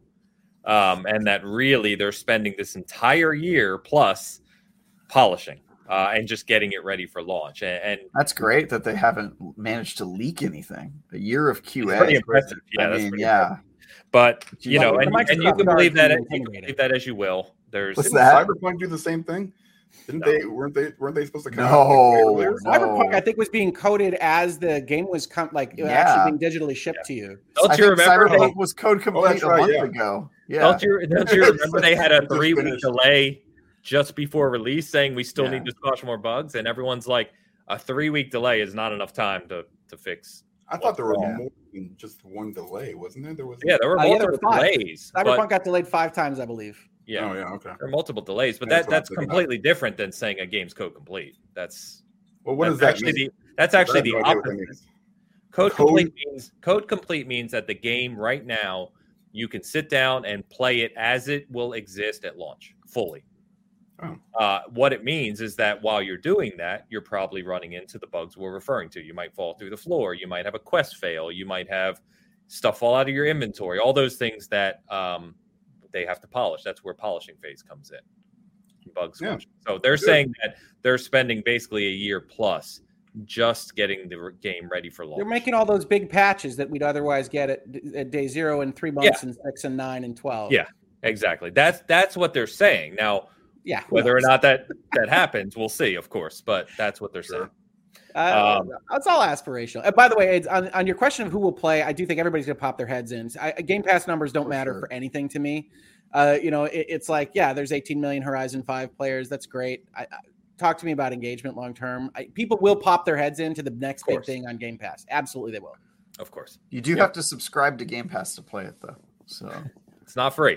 It's not nothing. Yeah. My $1 runs out in April, man. No additional cost. $1.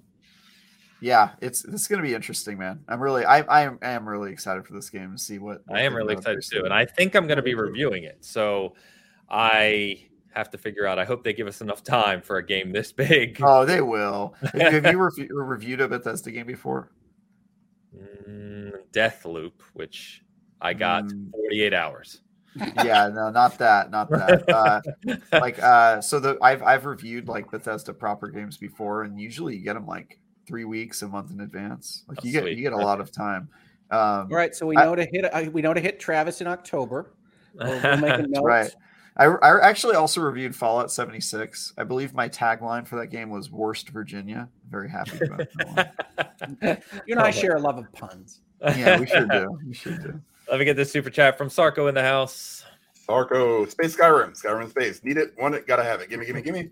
Skyrim in space. I don't even know. They don't even need to show anything. They should just they can just drop the game. People are pumped.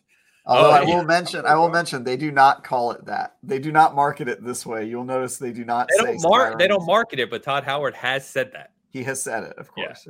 Yeah. Didn't he have an interview where he said the easiest way to think about it is a Skyrim in space? Yeah, Doesn't he actually say those words? He did. Yes, he did. But I think they are they're trying to distance themselves from that statement. Yeah, but they of course are saying from the team that brought you Skyrim, which goes without saying. Of course, yeah. Why wouldn't they say that? Yeah, For the team who brought you Skyrim on your refrigerator.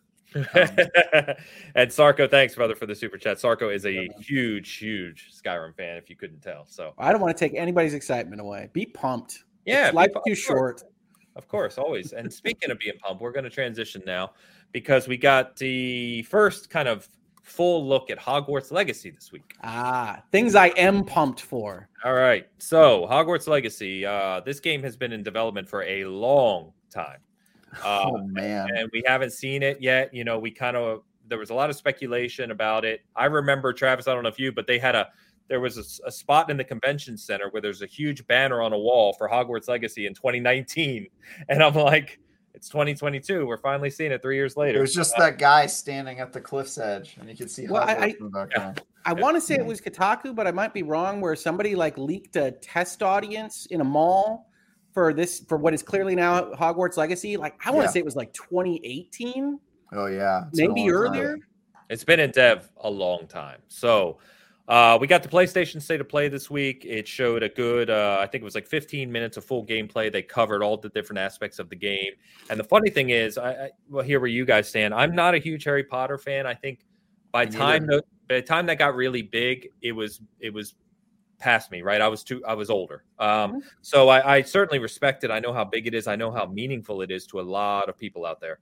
But having all said that, I said previously, I think on this show at some point, I said, if this is like an RPG where you can create your own wizard and experience Hogwarts in an open world, that could really sell me. And that's exactly what we got. Have you seen the video views on this thing? Yeah. Oh my God. It's so 12 million. I am I was surprised. I don't know about you guys. I was very surprised at how interested I became as it went on. And I'm also surprised at how much they're seemingly building into this game, right? This is what looks to be a very large game that ties not only a lot of the Harry Potter lore, but expands upon it, broadens the world. You can go to classes and spells. I don't need to describe everything in the video, but it really intrigues me. I was like, okay, I can create my own wizard. I can learn spells. I can explore and discover secrets. I'm in, man. I thought this was great. Yeah, it looks like they poured resources into it. I was hopeful from the tease on this that this was what it was, but it seems impossible. I mean, it seems like there's a lot of real time and energy and development put into this game. We know Warner Brothers has had difficulty getting releases done through the pandemic. I mean, they've had delays all over the place. So I think a number of us, I think we talked about this. We were concerned that Hogwarts wouldn't even be this year, and it might still not be. I think February is really the most likely landing spot for anything announcing holiday 2022. But it's clearly something that they're comfortable showing. I've described the current Assassin's Creeds as Teen Witcher. This feels like Witcher is an inspiration again for these kinds of things. By the time you get to go around to hamlets and everybody has their own story with missions and things like that, I'm like, okay, cool. And so I looked at that. I was blown away. I haven't been that moved in terms of from where I was before the video started to where I was when it ended in a long, long time. I mean, in a while. So I'm too old for the Harry Potter old white guy screaming people kind of thing. Oh, I'm gonna have a unique experience on this one. It's funny. Okay, but my younger sister was really into it, and so I remember actually having to run in the day one of them released. I want to say Goblet, and actually see if we could find one in the Chicago metro area. That I was jumping out of the car to try to get one for my sister because we were elsewhere, and so I recognize how big it was. If I tweeted out that if this gets good scores, it's going to sell a bunch. If this gets anything but its broken mess, it's going to sell a bunch. Yes. Because it's the fantasy, right? And I don't mean fantasy like Magic and Dragons and Elves and everything. It's the fantasy. It's one of those brands that people would love to live in. And this game is aimed directly at trying to achieve that in a way that, frankly, Star Wars, there's no games that really have this kind of aim and intention. And if they can pull it off, I'm so thrilled for the people that are adamant Harry Potter fans, but I'm thrilled for all of us because that's the kind of thing that I love to see companies throw their effort at. And I'm super excited, as you could probably tell. I think it looks fantastic. Yeah. So Travis, please comment, and Dan as well. I'm sorry, I have to step away for 2 minutes. I'll be right back. But keep going. Oh, wow, he's going to step away. He doesn't care about my opinion. I know. Yeah, so I guess my perspective is pretty unique here, which is that I am part of the Harry Potter generation. I think I was in 3rd grade when the first Harry Potter book came out. Which is like the perfect age to be when that comes right out. On the ages? I was like right there. Yeah, I was right there. So I was like Harry Potter's actual age when that book as they were growing.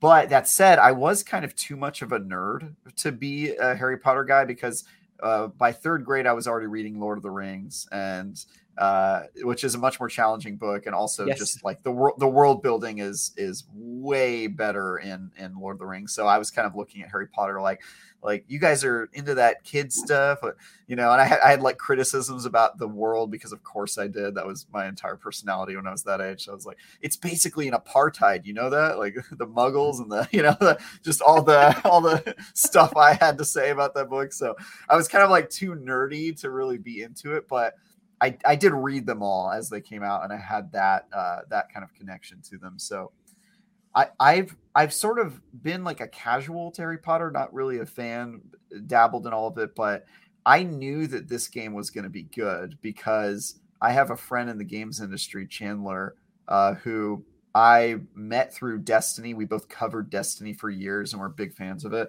And he quit his job as the editor-in-chief of an outlet to go work at this company. And he was actually one of the guys featured on the video. He was one of the people getting interviewed in the video. So I was, as soon as he quit his job to go work on this game, I knew it was going to be a great game because he had seen stuff I hadn't seen. And I was like, I trust him enough to know that this game's going to be fantastic. So my hype levels were probably higher than most people. And boy, did it not disappoint. Like I was watching it with my girlfriend, she's even younger than me and is a huge Harry Potter fan. She was like ecstatic, everything. I'm kind of a sucker for games where you have to go to school. I don't know why, but that's like such a cool mechanic. You have to juggle kind of like schoolwork, Persona does it really well, stuff like that. So I was really fan. I do have some stuff I'm worried about. One, I don't know if you guys thought this as well, but the combat looked so to me, it's a little I love the animations. Yeah, the animations are cool. I couldn't tell whether they were holding people back for demo purposes. Yeah. It kind of looked like a little stiff, and it's just weird waving a wand around as a combat mechanic. I don't think there's any real way around that. And then the other thing was the broom gliding to me looked real rough, like just kind of like no resistance, just kind of flowing. The cape, the robes weren't like flowing in the wind or anything. It kind of looked very odd to me. So hopefully they'll hammer some of that out. But overall, the ambition for this game is fantastic. Just how much they're trying to take on and how much they seem to put in the game. So I'm very excited for this to come out. And Chandler, if you're watching this, man, I'm proud of you, my Destiny bro. And a really awkward time for Ains to come back, but you can watch watch this after it's on YouTube and catch up. I'm very excited for this game and have a connection to it that I think is cool. Awesome. Glad I caught all that. Thank you, Travis. Yeah, for sure. Kind of the same way.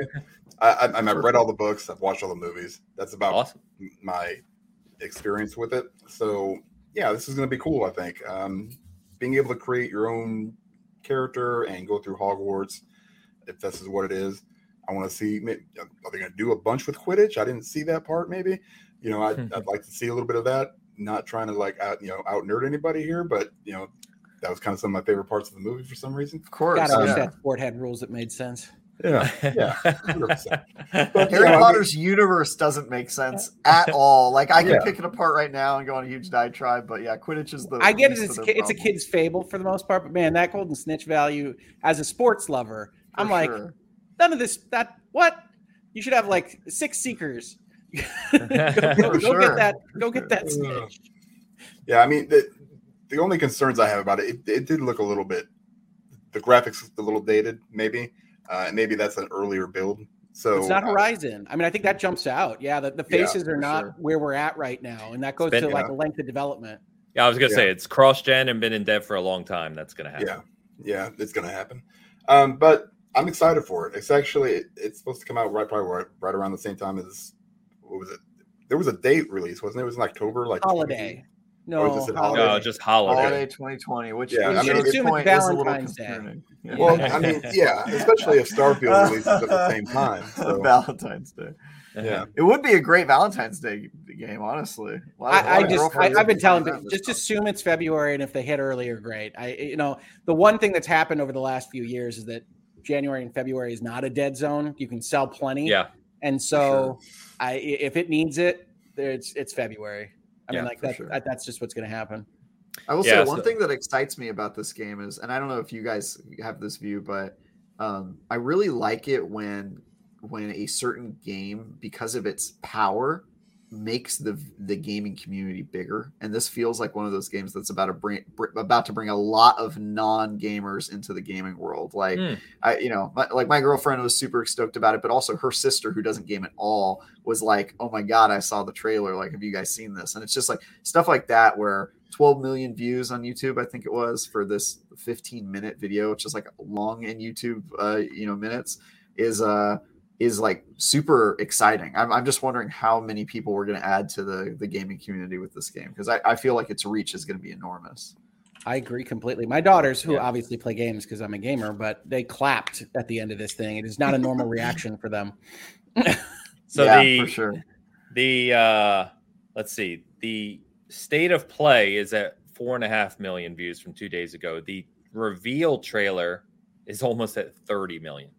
Yeah, the tease was at 28 million, like right out of the blocks. It was God, that's disgusting. And that's just the PlayStation channel, right? That's not all the other companies or WB Games or IGN or anyone else. That's just PlayStation. That's like one Bitcast video.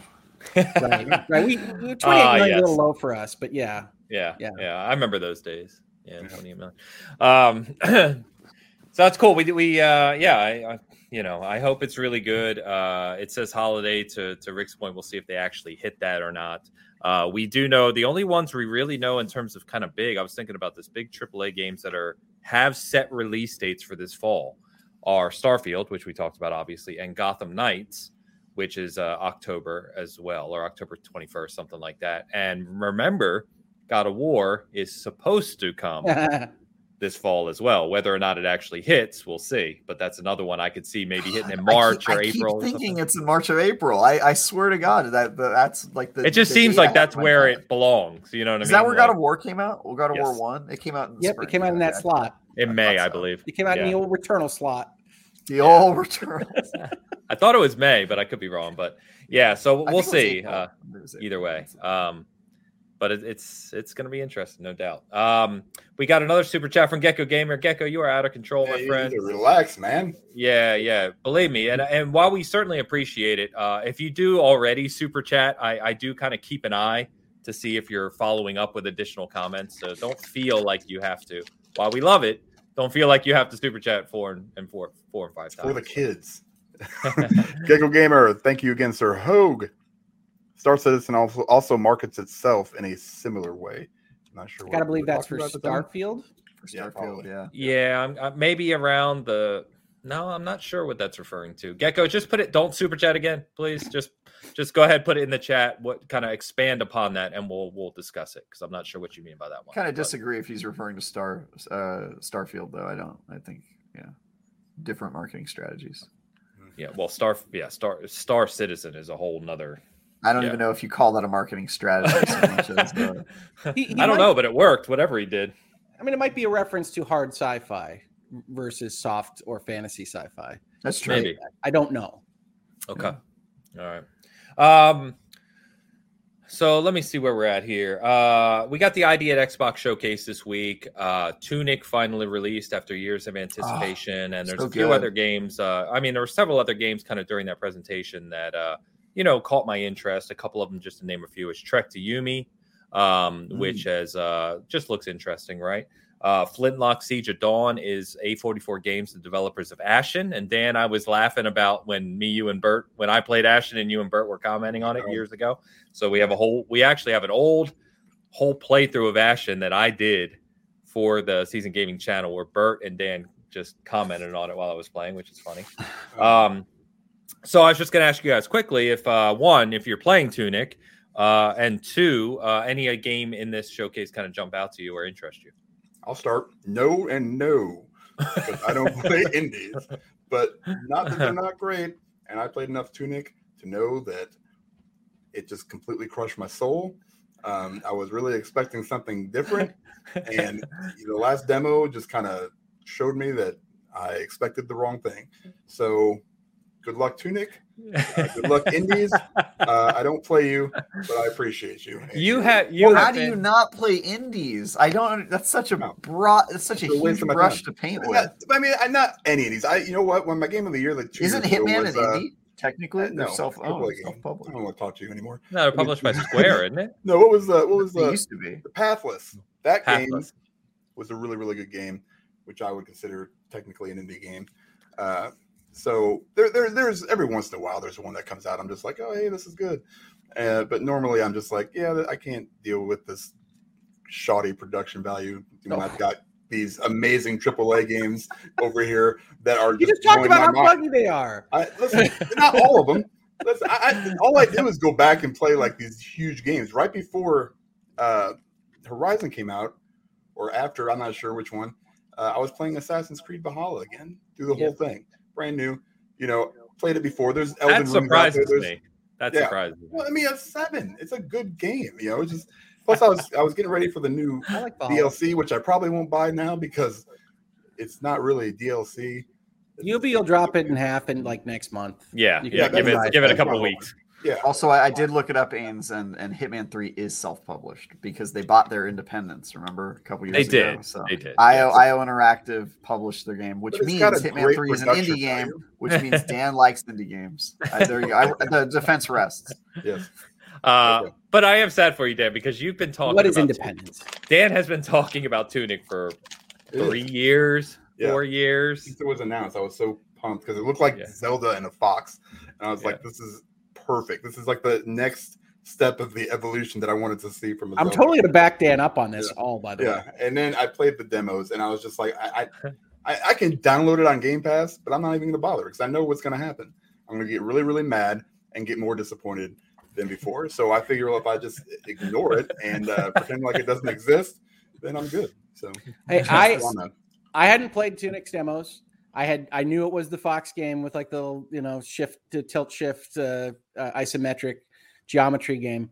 I 1,000% was not expecting what this thing is. Right? There are so many like Fez vibes, like that kind of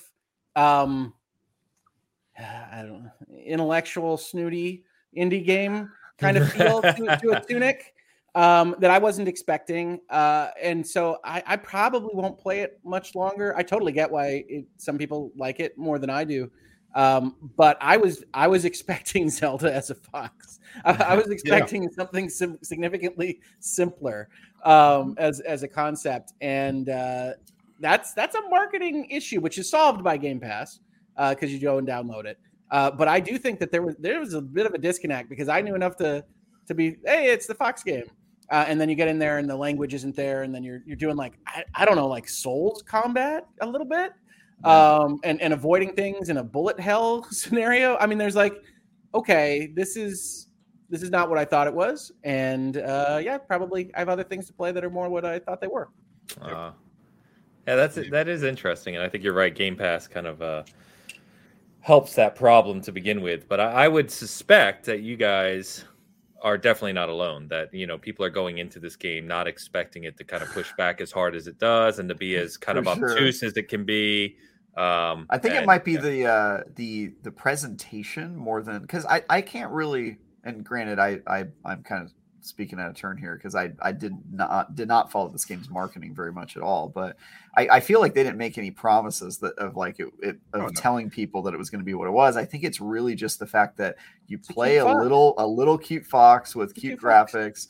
And he has a sword and shield just like Link, and he's wearing a green tunic. It looks like a little adventure game. It just makes you think like, oh yeah, I'm gonna be out here breaking pots and doing stuff like that. And then you play the game and you're like, what? Like, okay, this is way more difficult. But from my perspective, I just saw some trailers and I thought, okay, it looks like an interesting adventure game. And then I read Ryan McCaffrey's review and I was like, dang, this is going to be awesome. And then I downloaded it. So I think it probably is just the way it presents is like a little bit misleading. But you think it's Super Happy Lucky Tail? Yeah, I mean, you do. Happy Lucky Tail. You do. And I actually saw people posting Lucky Tail. That's an underrated game, by the way. I'll defend that game. It's great. But I was in the look. I will tell you right now. I started Tunic with my youngest daughter because I'm like, hey, we'll do this together. and we're like an hour in, and she's like, I don't. They got all the words wrong, and you need to fight everything. And I'm like, well, it's only fighting. Okay, we should play something else. Wow. She's like, yeah, I'm out. Yeah. But that's my fault. I'm gonna beat this game. I'm very excited. I don't really have time for it now because I still have to finish Elden Ring. But once I got time, it's definitely on the top of the list for my backlog. So as is Stranger of Paradise and all the other games I'm never gonna get to until the end. Of the I played it for about an hour, and I've gotten a little. I haven't gotten to the first main boss yet. I've just kind of. You haven't got bit. What? No, I haven't got bit yet. No, I haven't.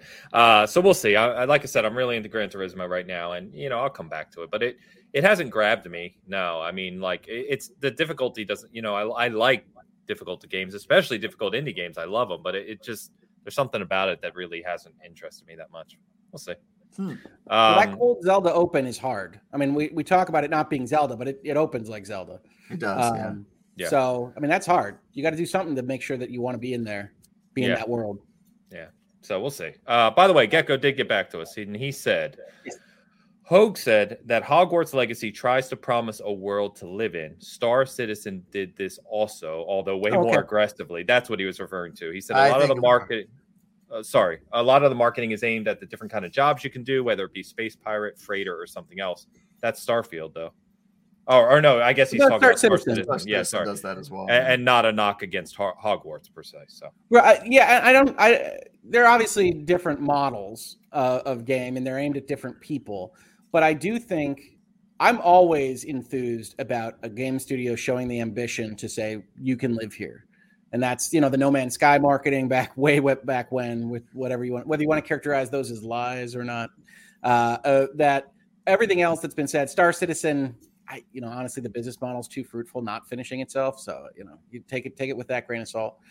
This has that same kind of ambition. I like the word ambition. I like ambitious for what that video was for Hogwarts Legacy, because the dream is I want to go be Harry Potter. And for sure, in an interactive medium, you have the capability of doing that, but it's going to cost a lot of money and a lot of time. And so we don't often see studios taking that crack at something, especially on a licensed property where they don't collect necessarily everything, where those monies go. And so I'm enthused by Warner Brothers saying, screw it, we're going to let you live at Hogwarts. And if it comes up with the same kind of level that they put in that video, it's going to be amazing. And if it comes up a little less, it's still going to be good.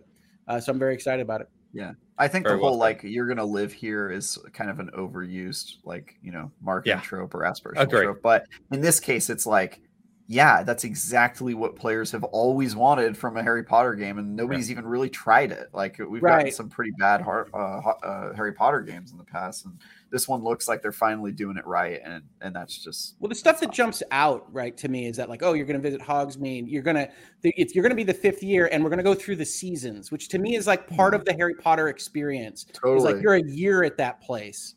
And getting your class chosen, that's crazy. I have no idea how they're going to pull that off. The fact that you can be in Slytherin or Gryffindor. But imagine the brilliance of that, right? Because as soon as everyone starts this game and creates their wizard, yes, it's going to be everything on social media is going to be, what class did you get? Where did you get sorted? Where did you get and sorted? what's happening with the different stories? And I'm wondering. I was actually asking my daughters this. I'm like, I'd be willing to bet you pick your house.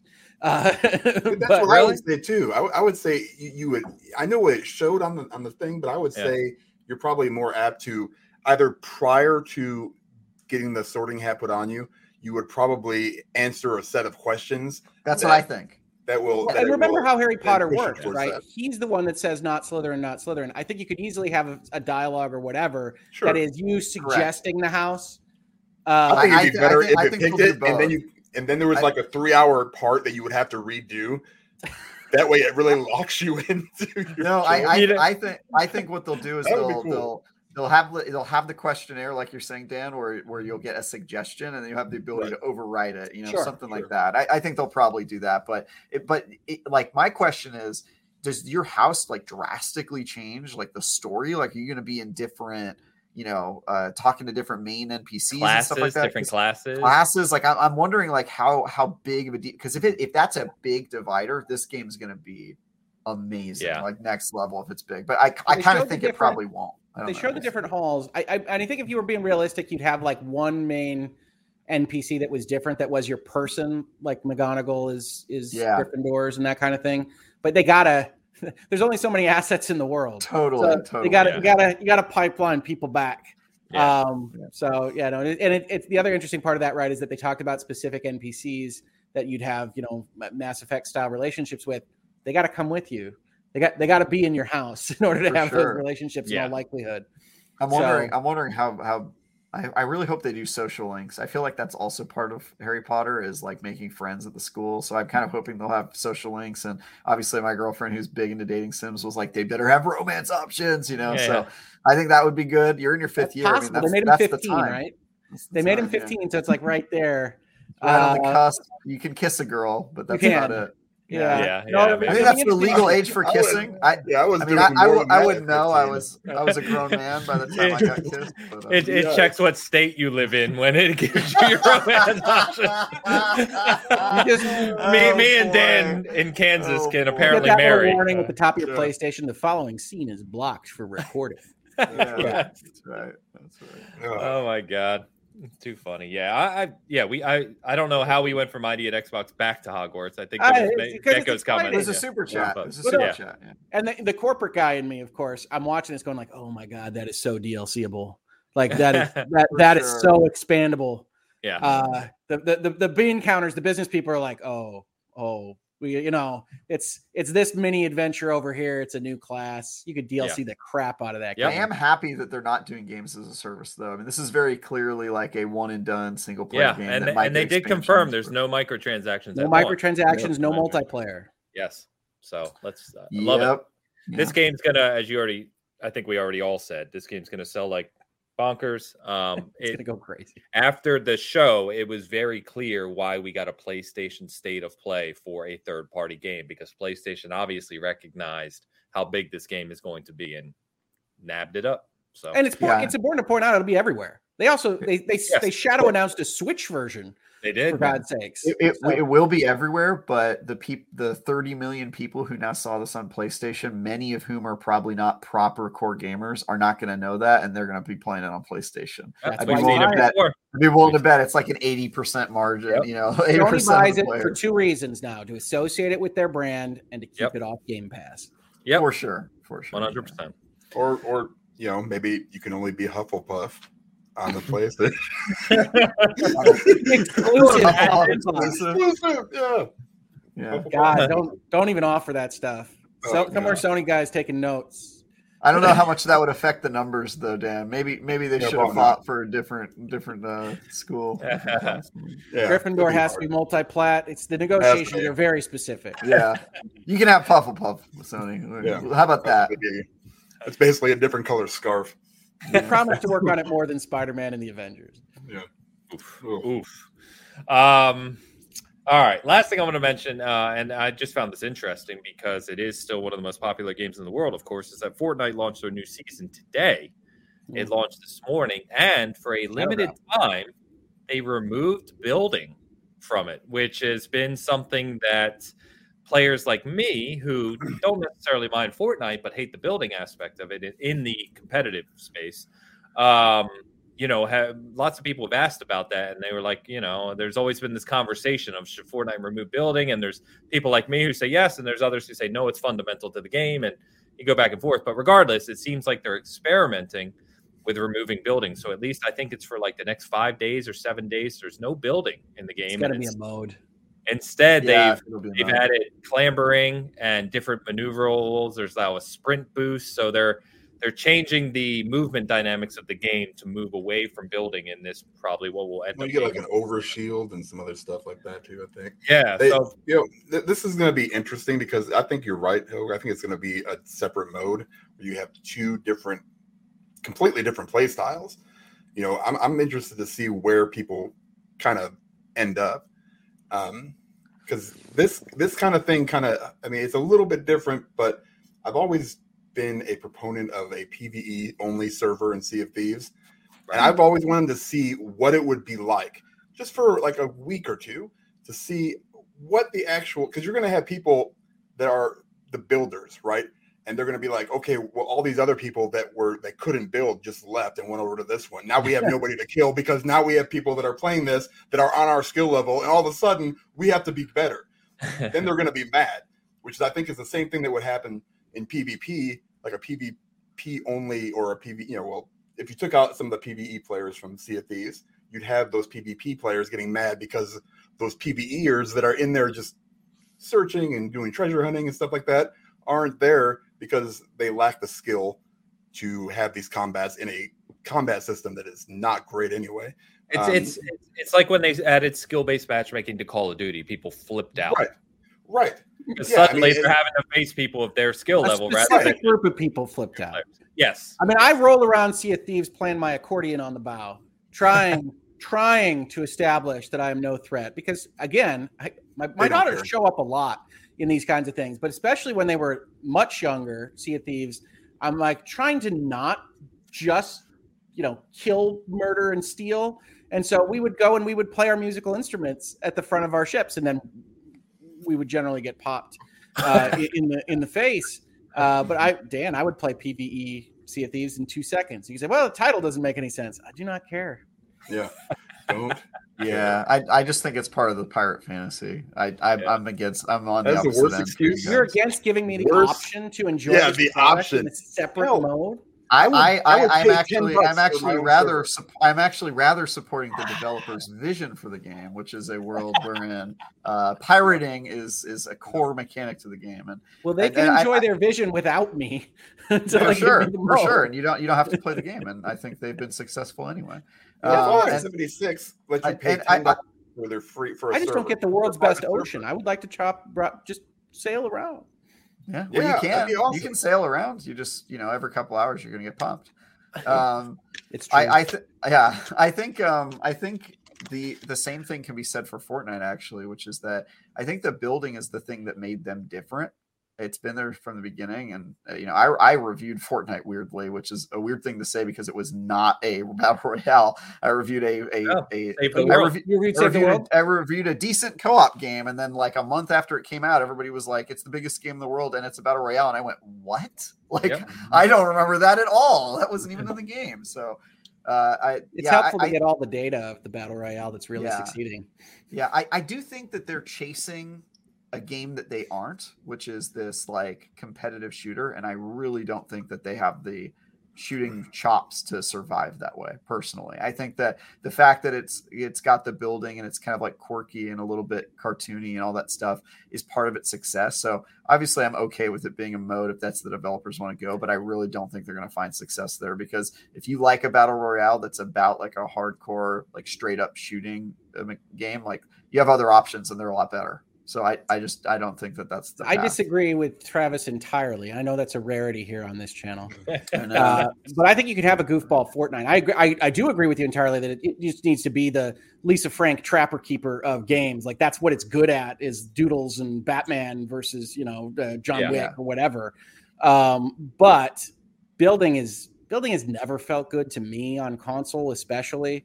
And so I don't love spinning around and holding triggers and things like that. So to me, I think it can only be improved with at least trying out how that looks without it, because building was from Save the World. It was in Fortnite Battle Royale because it was in the engine, and I don't think it ever necessarily made Fortnite what it was at the start.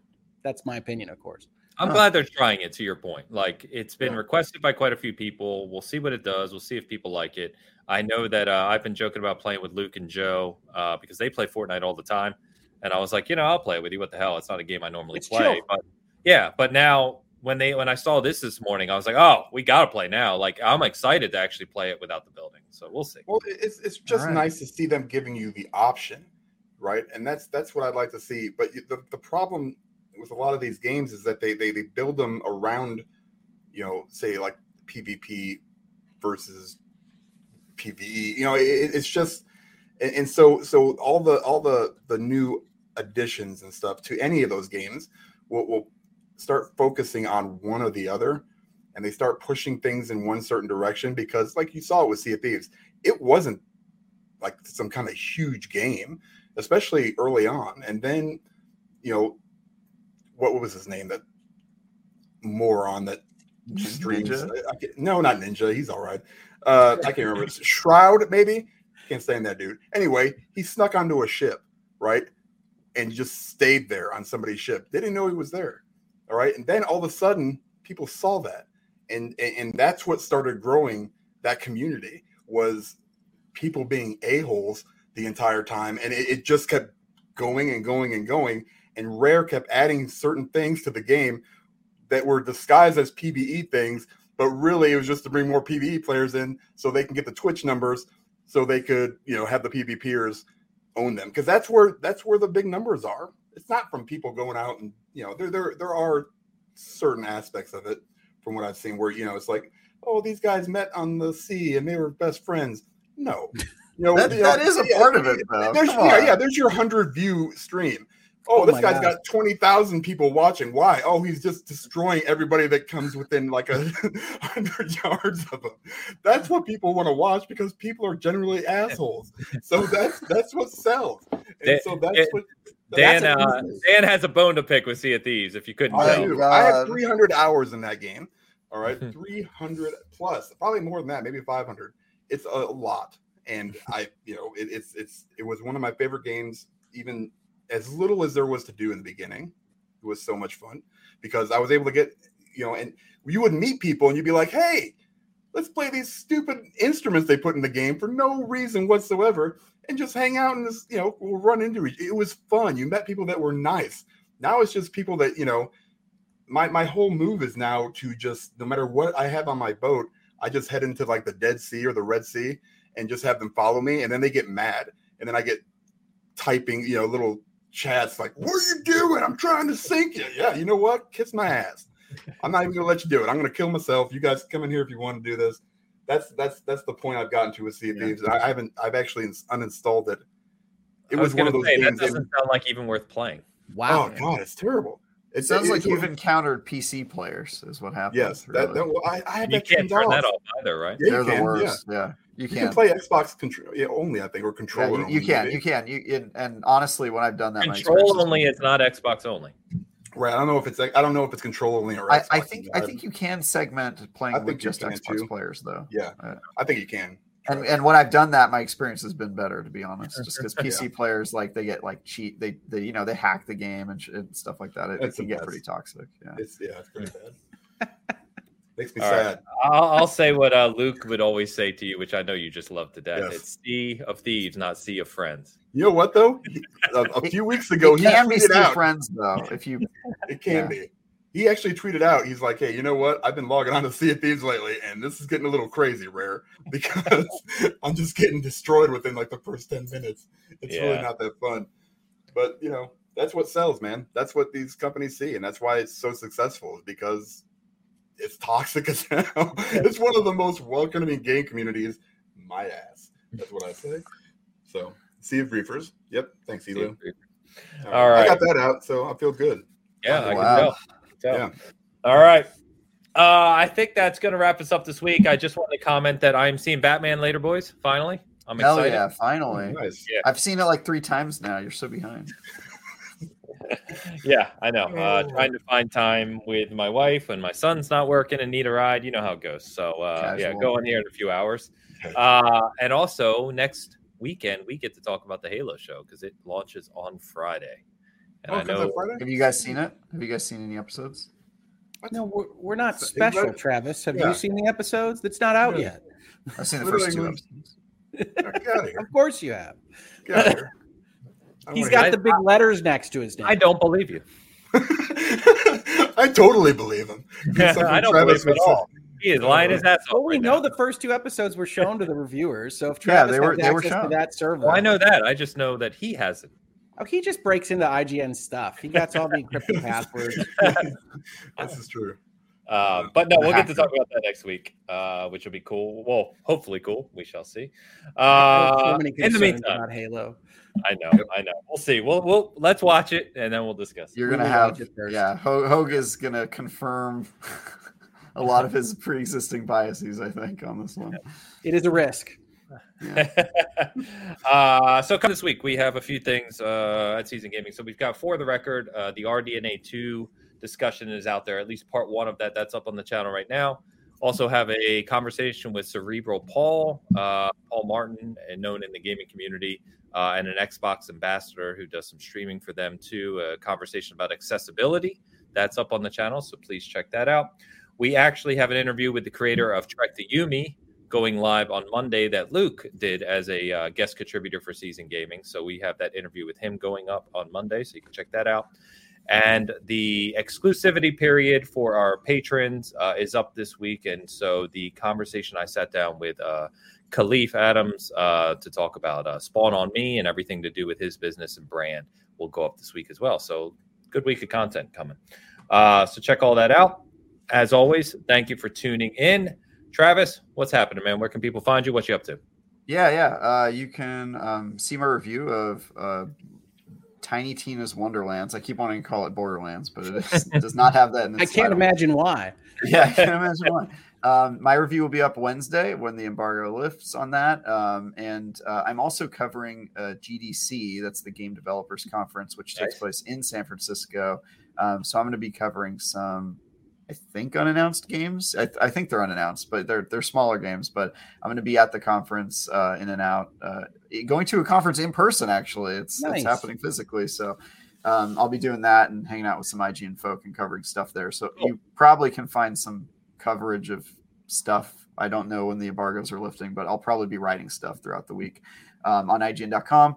You can follow me on Twitter at TyGuyTravis, and you can read all of my other stuff on the website. I also do a Destiny show. If you Google me, you'll find it. That's that. Google me. Google me. I'm very Googleable. If you type in Ty Guy Travis or Travis Northup, you'll find me. Good branding from the start, Travis. Yeah.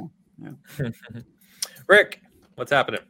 I continue to mine the virtual legality mines over on my channel on youtube.com/Hoglaw, where we have just recently talked about things that we talked about today from a different perspective, mostly.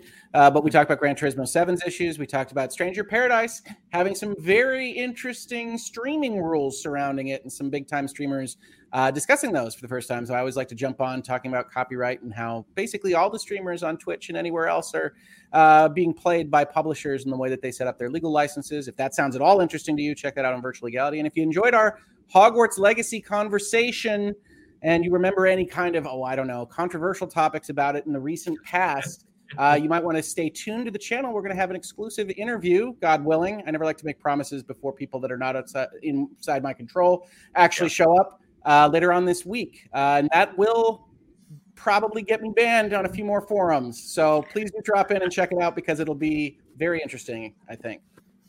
Fair enough. Look forward to that. All right.